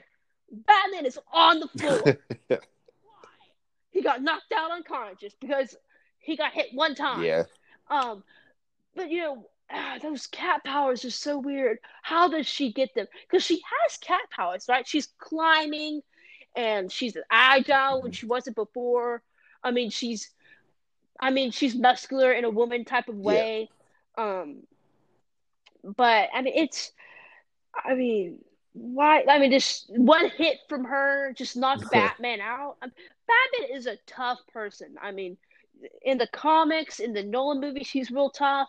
I mean, one punch from Catwoman isn't going to knock him out. But so explain this to me.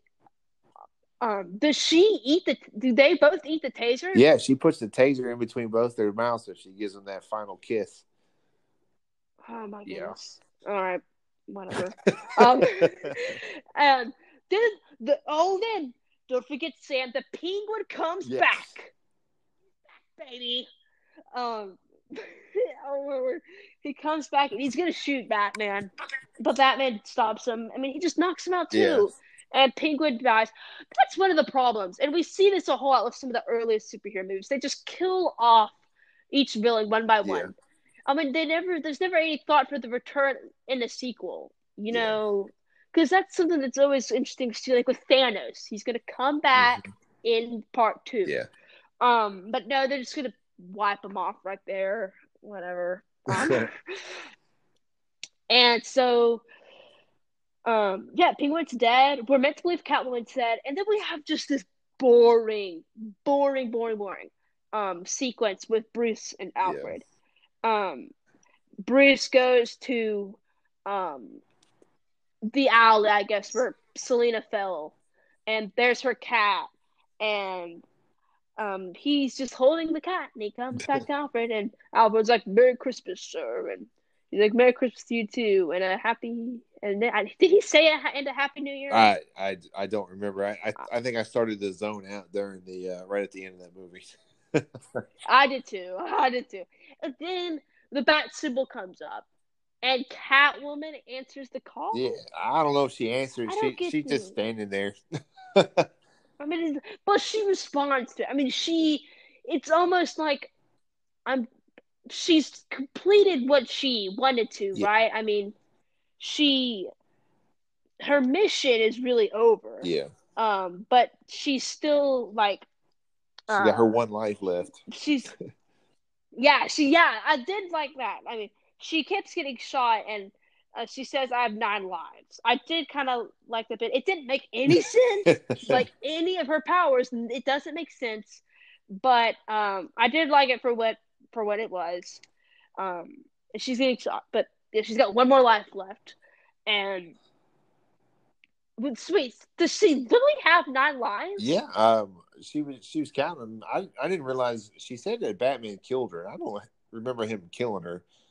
And then she said the Penguin killed her, but she fell in a truck full of kitty litter.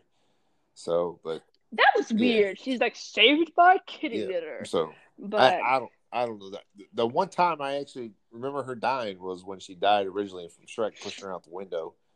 But I don't know. So she's back. I think she answers the call. She's gonna go save more of the weak women. See, if anything, I mean, this is supposed to be women empowering, right? But I mean, Catwoman has called these women weak. I mean, this could be straight up offensive to some women watching that. Because I mean, what if there is an audience member out there who has been assaulted or something? I mean, that is rude. I mean, Burton has no right to call those women weak, but it's Burton's vision has really messed up this movie. I mean, he shouldn't have really even returned. But I'm just glad that Nicholson still got a paycheck for this movie, because he's the only one here that really deserves it. I mean, his performance still looms large. We've already talked about that, but this is so messed up, Sam. I mean, I finished this movie with you. With Jude, and I'm like, I don't know which direction I'm gonna go, but what direction are we gonna go? I am in suspense, Sam, for the first time in this retrospective in any podcast I've done so far when we've gotten recommendations.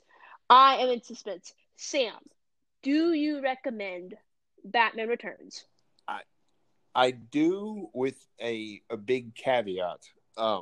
It's mainly I recommend it for the Catwoman performance, like you mentioned earlier. The rest of the movie is I would say if you can make it through the movie, you'll be fine. But this is not like a must watch, like the original, not like Batman '89. Yeah, I don't know, Sam. I told Jude after I finished, this is in one way the worst movie we've reviewed in this retrospective.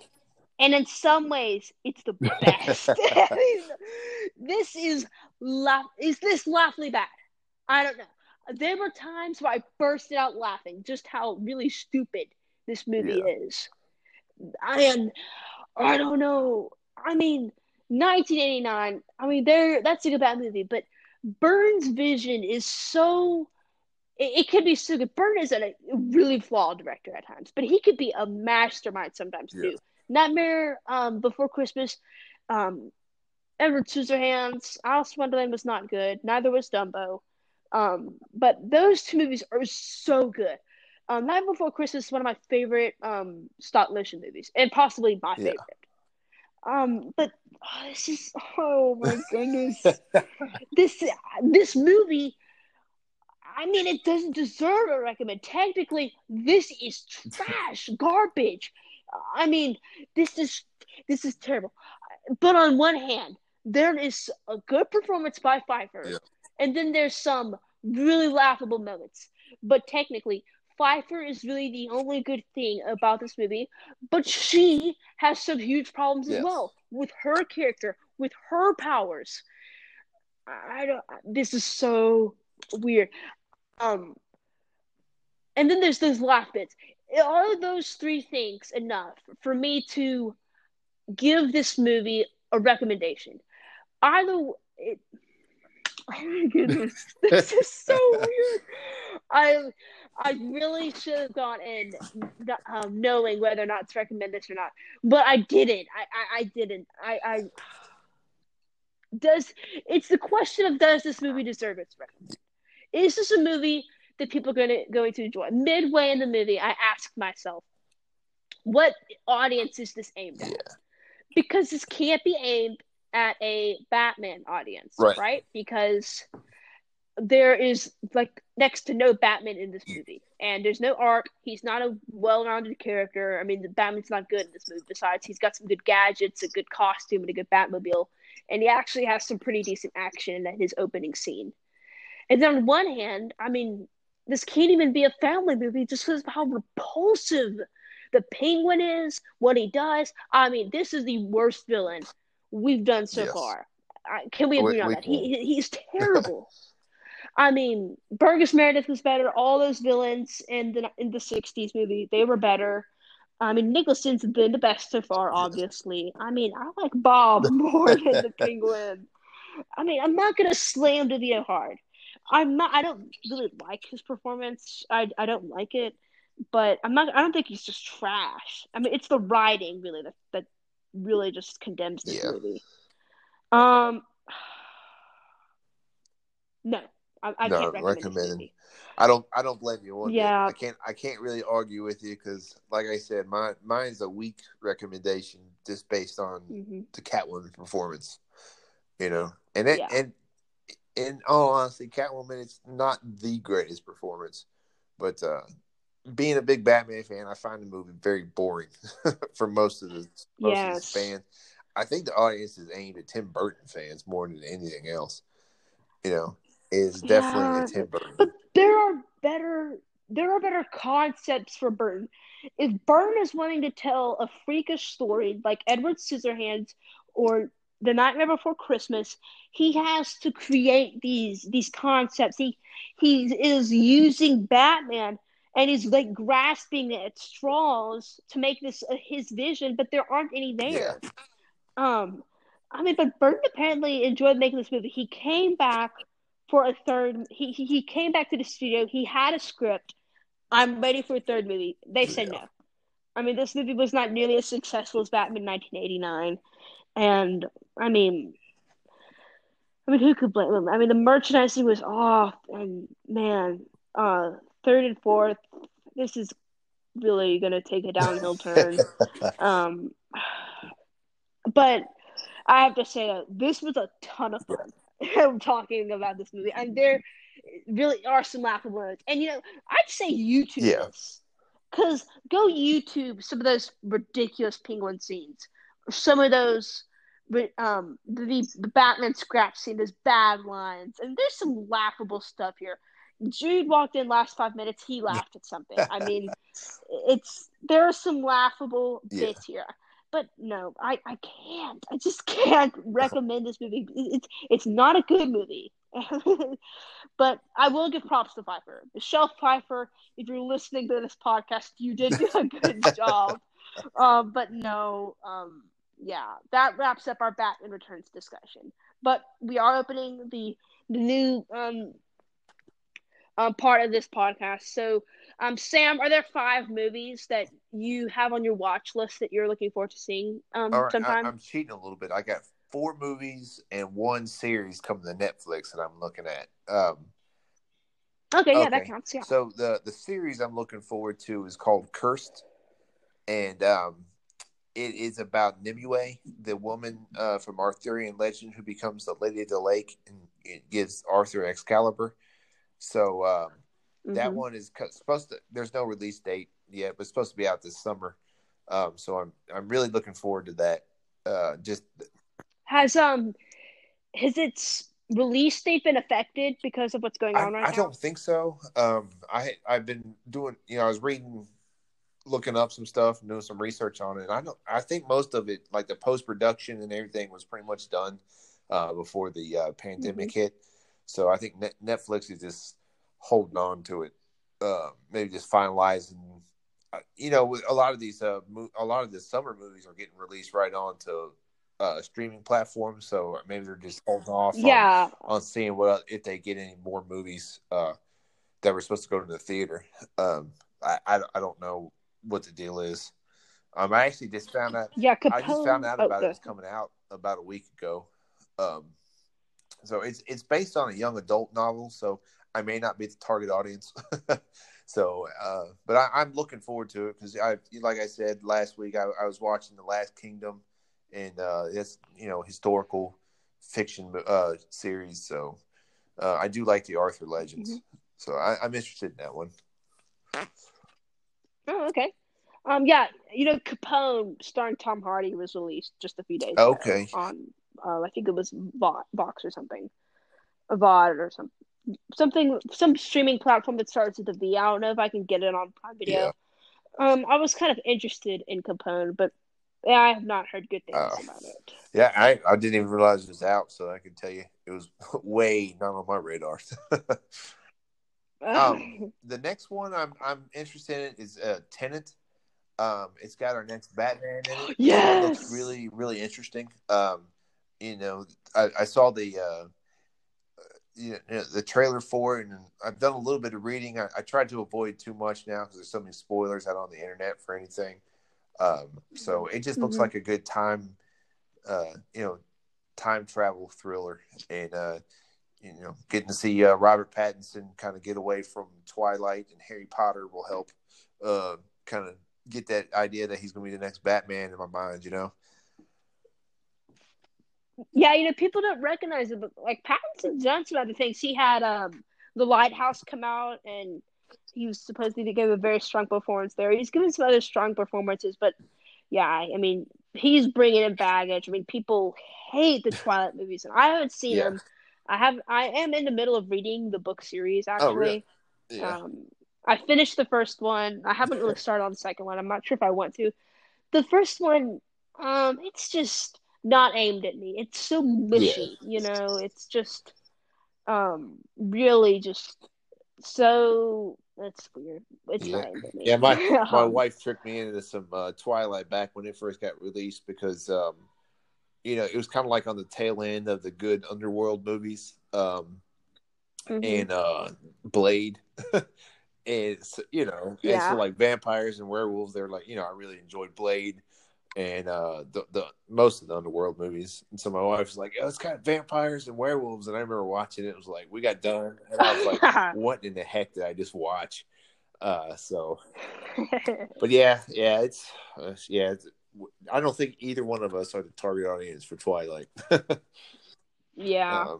But what's your next one? actually, Godzilla versus Kong, and I've kind of enjoyed these, especially the latest King Kong with Samuel L. Jackson. Yes, Skull Island. that one's really Yeah, good. I enjoyed that one, and I enjoyed the last Godzilla, King of Monsters. So with Millie Bobby Brown and from Stranger Things fame, that was a good Godzilla. So I in all fairness, I grew up watching the Japanese Godzilla bad dubbed with the man in the rubber suit. So Godzilla does hold a special place in my heart. So so I've been enjoying the Godzilla movies. Um, Next one I've got is Morbius. That one, Oh yeah. yeah, I'm looking forward to that one because apparently Marvel's also going to bring back Blade. Um, so Yeah. yeah, having some They are with Mahershala Ali. yeah, exactly that and then of course the rounded out Wonder Woman 1984. That's probably the top Yes. movie in the next 6-8 months. I'm looking forward to watching. Yeah. So, All right. Good ones. Yeah, definitely. Um.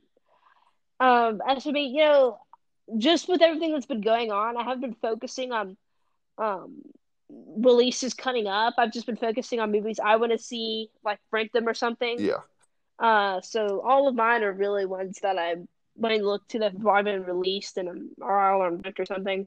But the main one for me would be What We Do in the Shadows, by director Taika Waititi. oh yeah, He's one of my favorite directors from Thor Ragnarok and Jojo Rabbit. mm-hmm. Um, and I've actually been in the middle of watching the show of What We Do in the Shadows, but I've not seen the movie. So I'm really wanting to get to that. I love this concept of a documentary crew finding vampires as a comedy. So I'm looking forward to that. Another one I'm wanting to see is, let me think here. Henry V, by director Kenneth Branagh. I Okay, haven't yeah. seen a lot of his work. I know him from the Thor movie, which I'm not crazy about, but I thought it was okay. I'd recommend it if we ever got to a MCU retrospective. But Okay. I don't really know much about this, but I do like medieval stories. Henry V is he's cool dude. But this was actually released in 1989, right Yeah. along with the Batman movie. So, another one would be Dune, the movie. That is one that's going to come out soon. Yeah, that's December. Yeah, and I'm excited for that. I'm in the middle of also reading the Dune books as well. Okay. So I can look forward to watching this movie when it comes out. And so that's one. I don't know much about Dune a whole lot yet. I'm still reading my No Country for Old Men book, so I'm in between both right now, but I'm mainly on No Country for Old Men. And third would the fourth would be Fargo, Okay. by the Coen brothers. That's a good one. They've made some good movies. So I'm looking forward to seeing that. And probably last one. There's so many that I want to see actually. I'll go with Saving Private Ryan. Yeah. Steven Spielberg he's one of my favorite directors. He's made so many good movies with Kingdom of the Crystal Skull, and that's one of my favorites of his. I'm kidding. That's by far his worst. I was gonna have to are you being serious? Yeah, no. Yeah. I'm not a defender of that movie. That is trash. But he's made some of my all-time favorite movies. Just and I know Saving Private Ryan is kind of a different movie for him. It's a more serious movie, but yeah. And I could always count Tom on Hanks too. It's great. Yes. I remember, Tom Hanks that kind of blew my mind when I saw that. Yeah, Tom Hanks always gives a good performance. Yes, so, yeah. absolutely. So yeah, definitely looking forward to seeing some of those, and yeah. Let me ask you a question. Is there a movie coming out anytime soon that you're absolutely probably not going to watch that you can think of? That I'm absolutely not going to watch. At least not in the theater, if you can avoid it. Well, I guess since I couldn't go to the theater now, if there's a movie coming out that I'm going to avoid, yeah. I'm normally only aware of ones that I want to see, but Yeah. with that Capone movie, I think it's it already is kind of out. Yeah. But just hearing all of the bad reviews about that, I really have no interest in it. And Yeah. I talked to my dad about it too, and he doesn't have any interest in seeing it either. Yeah. We both like Tom Hardy, but Josh Trank is the director of that movie, directed the Fantastic Four movie, and he's not a very, I guess, popular director. If this movie was planned on being his comeback, and it hasn't been. Yeah. So yeah, that's probably what I'd have to say. Yeah, but normally I'm pretty excited. What's going to come out this year? Really, 2021 is what I'm excited about because we got that Batman movie coming out. You know, it'll be cool when we like sit back down and we're reuniting. But yeah, so Sam, this was a really good discussion. This might be the funnest discussion I've had on this podcast. It's been a good one. It was a good movie to review, whether it was recommended or not. Yeah. Yeah, it's interesting because I laughed so much in this movie, but I couldn't recommend it to anyone else. But yeah, and even you came down on definitely a lesser recommend than what we'd seen before. This is definitely the worst that we have reviewed so far on this retrospective. Could I say that? I agree. Yeah. We haven't gotten to the worst ones yet. We haven't. No, I'm so ready to see Catwoman. I am really hoping that's just a hot piece of garbage I'll recommend or something. I don't know. Yeah. It was so bad. It was so bad it won a Raspberry, and Halle Berry actually went to that award show and accepted the award in person. Yeah, I cannot wait to talk about that. I saw her speech on the show, and she really rolls with it. I mean, she laughs at herself and at the director. That's the movie, but yeah. I cannot wait to get to that. That's the build up so far. Yes, it is. It's not looking very bright with Batman Forever and Batman and Robin, but I'm looking forward to that. I've heard the legends, but I've not seen the movie. So I'm waiting that. But I think when would you like to? I've seen it once, so when I rewatch it, it's gonna be like watching it for the first time again for me. Oh, okay. So when would you like to discuss Batman Forever? I might be able to do it next week. I just gotta, work's picking back up. I'll be going full time. Rock City's opening back up, so maybe next Thursday is probably the best day for me. All right, we'll do that then. All right, sounds good. Sam, thank you so much for joining me. Where can people find you if they want to hear more about you or what you do? I'm still just on Facebook, Sam Fratcham, or just on Instagram, S Fratcham. So, but again, this is probably the most interesting thing I do. As for me, you can find me over at Letterboxd at Noah Newcomb, and then you can find me over at my blog, the Noah Newcomb Hub, where I do other reviews on movies. You can hear some of my written reviews on Foxcatcher, which I also reviewed, Avatar, and Mad Max Fury Road. So check that out and leave me a comment of what you think. If you want to contact us, please do so at the Movie Maniacs